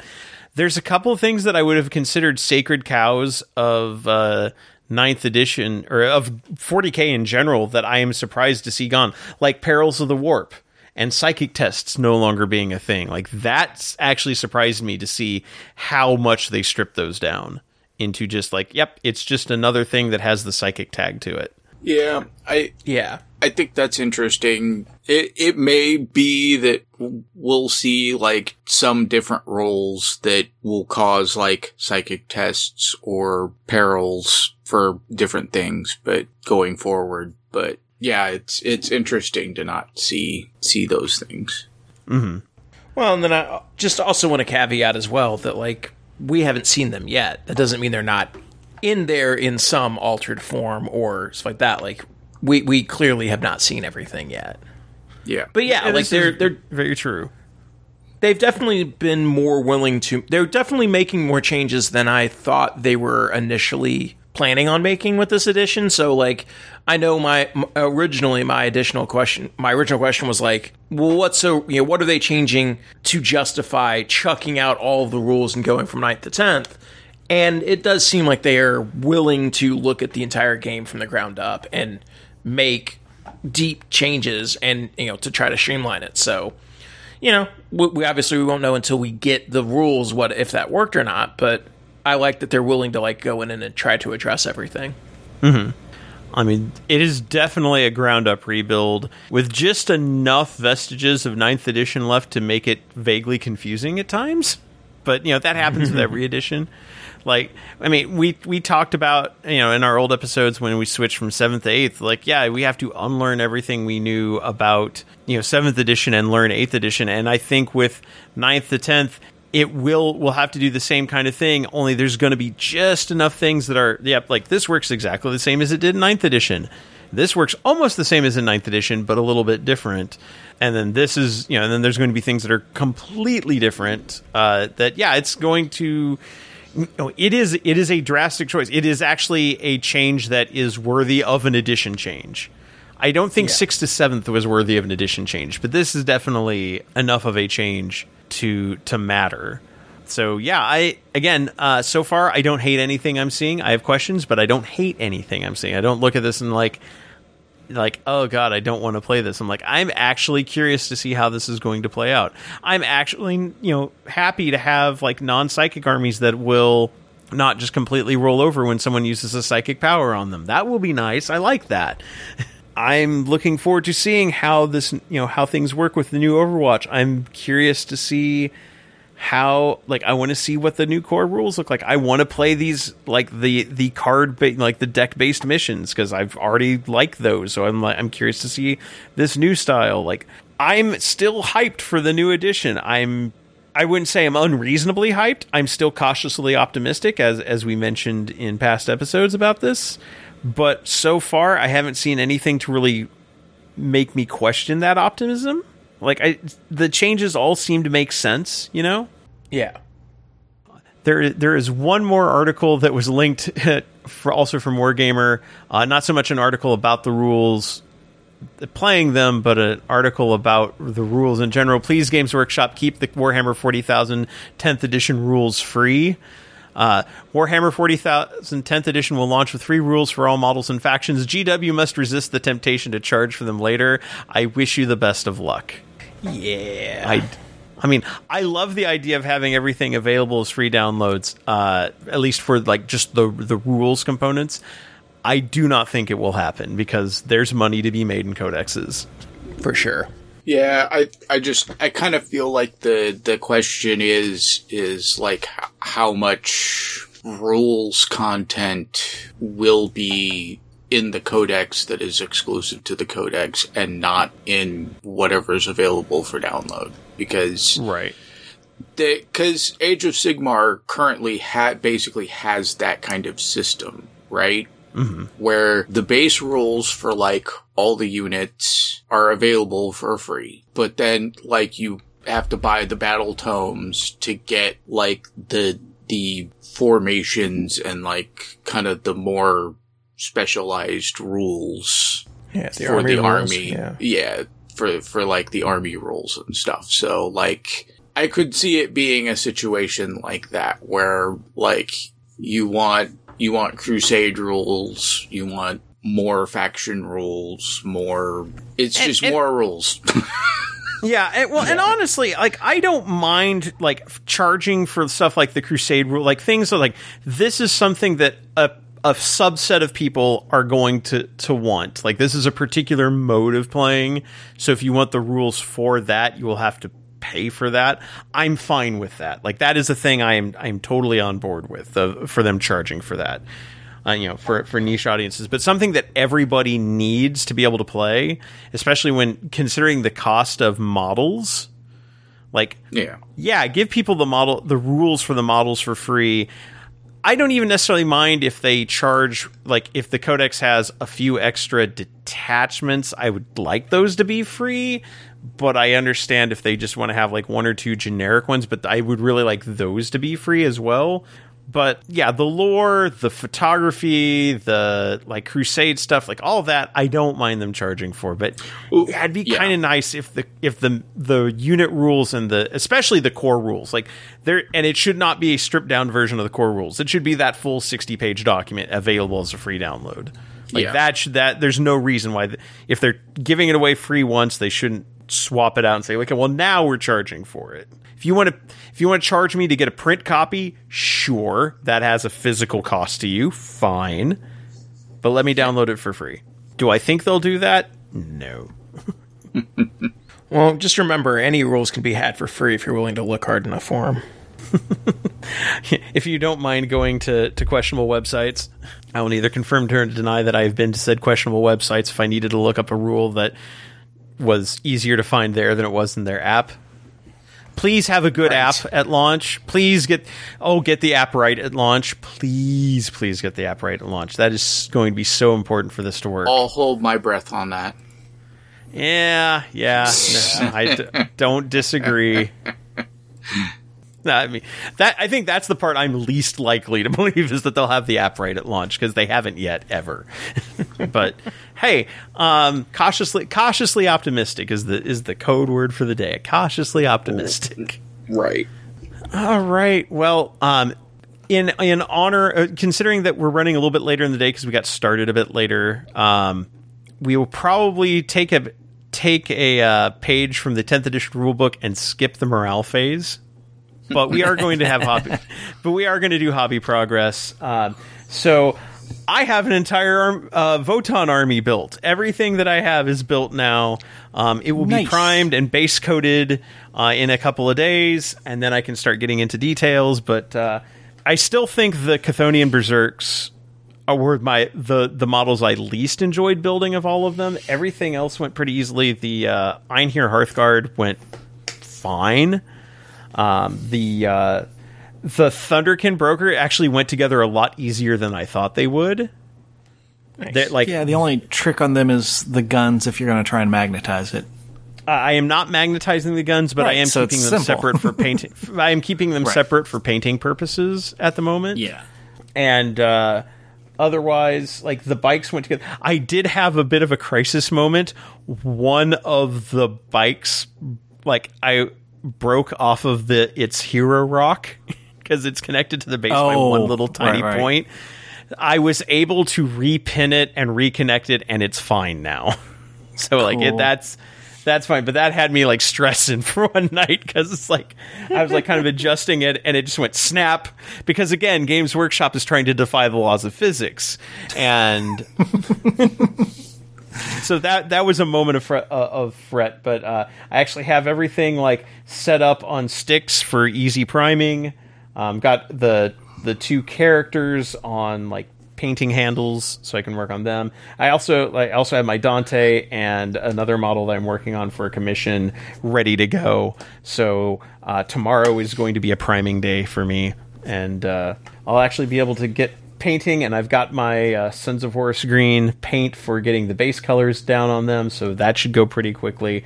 And then I've got, like, 3 weeks or so to finish getting them painted, but I should be able to knock them out pretty easily because it's just going to be a lot of the same kind of painting over and over again. And I'll probably take a couple extra days off in the next couple of weeks just to have days where it's like I am just painting this. I mean, this is more uniform than the Dark Angels I was painting because that was painting 3 different color schemes. This is at least one color scheme. True. Right. That has been my progress. I have a lot of Votan built. So I have been painting and 3D printing and working on prize support for the upcoming Midwest Conquest, and slap chopping my World Eaters to get them ready for the Kansas City Open. So haven't really made a lot of progress on painting the World Eaters yet. I've basically got them all built, got them primed, got them, did the first dry brushes. I haven't actually started putting any contrast paint or anything like that on them yet because I got new windows installed last weekend. So I was basically moving everything around my house to get the windows free and then moving everything back. So I'm going to hopefully start after we're done here. I'll probably start working on those. But I've got 3 weeks to get them painted, or 4 weeks technically. So it shouldn't be a problem. I guess for me, I got the last 2 Sagittars fully painted and decaled out. So now I have all of the models for Midwest Conquest and the US Open for the Votan completely done.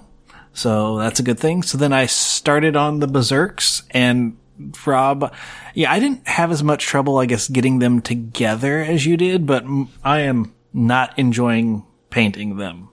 They're just either the axes in the way, because I went with the axes, or the cords on the back that attach to their arms are in the way. Yeah. It's like, it's just, they're. But, and I only started those because I started working on the Revenant Titan, and, first issue I had was, well, it's not something I'm going to put together and then paint because you can actually see the backs of a lot of the armor pieces, and I want to make sure I can actually paint them. So it's going to be a sub-assembly paint job and then put it together. But I had the thing of what base to use, which we kind of mentioned earlier. So I tried to kind of like put it together with putty tack, and I wanted to make sure I got removable putty tack, and, well, it was too removable because it didn't stick well enough to keep things attached for enough for me to try and pose it. So then when I kind of got something halfway working so I could check the pose, the stance was going to be way too big for the base I got. And so I started looking at other bases. Then I realized, if I get a different base, then that base is too big for the KR case I've already picked up for it for transport. So I said, okay, I guess I'll just change the design of how I'm going to have it stand. And so it's just going to be a normal standing on 2 legs thing, not anything dynamic, but it'll be sturdier that way. And I don't know. So then I finally had good weather yesterday, and so I have it primed, and so I'm probably going to put the Berserks on hold, start the painting on the Revenant Titan, because once I get it painted, then I can actually put it together, and then hopefully have it also ready for the Midwest Conquest, so I can try and, since I'll be there for a week, get a challenge game between the Revenant Titan and friends versus the Taunar and friends of Rob's. So, progress. For me, work is still starting to get busy for me, so I have a little less time. I've managed to just get more orcs primed. I primed like a couple of the units of the new Orc Boy kits that I built a little while ago, and primed a unit of commandos to go with Snickrot that I've got primed, and I can start painting on those pretty soon, probably. Well, as I said, we are skipping the morale phase, so we are going to call that our show. This was episode 278. We'll be back in a couple of weeks with episode 279. That'll be our last episode before Midwest Conquest, and I think the episode after that will have to be a combo Midwest Conquest US Open recording thing, because that's those both taking up the weekends and running back right into back. each other. Yeah, that's gonna be a lot. Or a double recording where we only do the event for like the first half of the episode will be Midwest Conquest, the second half be US Open, maybe. Yeah, I don't know. Yeah, and so you're not the one that has to edit it, so it's gonna be a lot. We'll talk fast, or just No, nobody wants to hear us in chipmunk mode. We'll figure it out. But until then, from all of us here at Preferred Enemies, I'm your host, Rob. Kevin. Dennis. And Richard. Good night, good gaming, and GW, we like what you're doing. Please keep those rules free.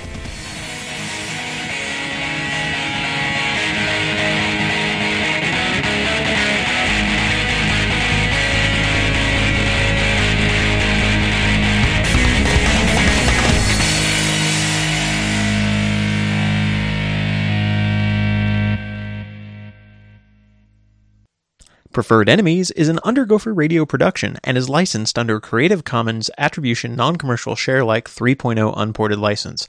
Our theme music is Metal Slug 2 Super Vehicle 001/2 No Need to Reload, originally by Takushi Hayamuda and remixed by Roataka, courtesy of OC Remix. It can be found at ocremix.com.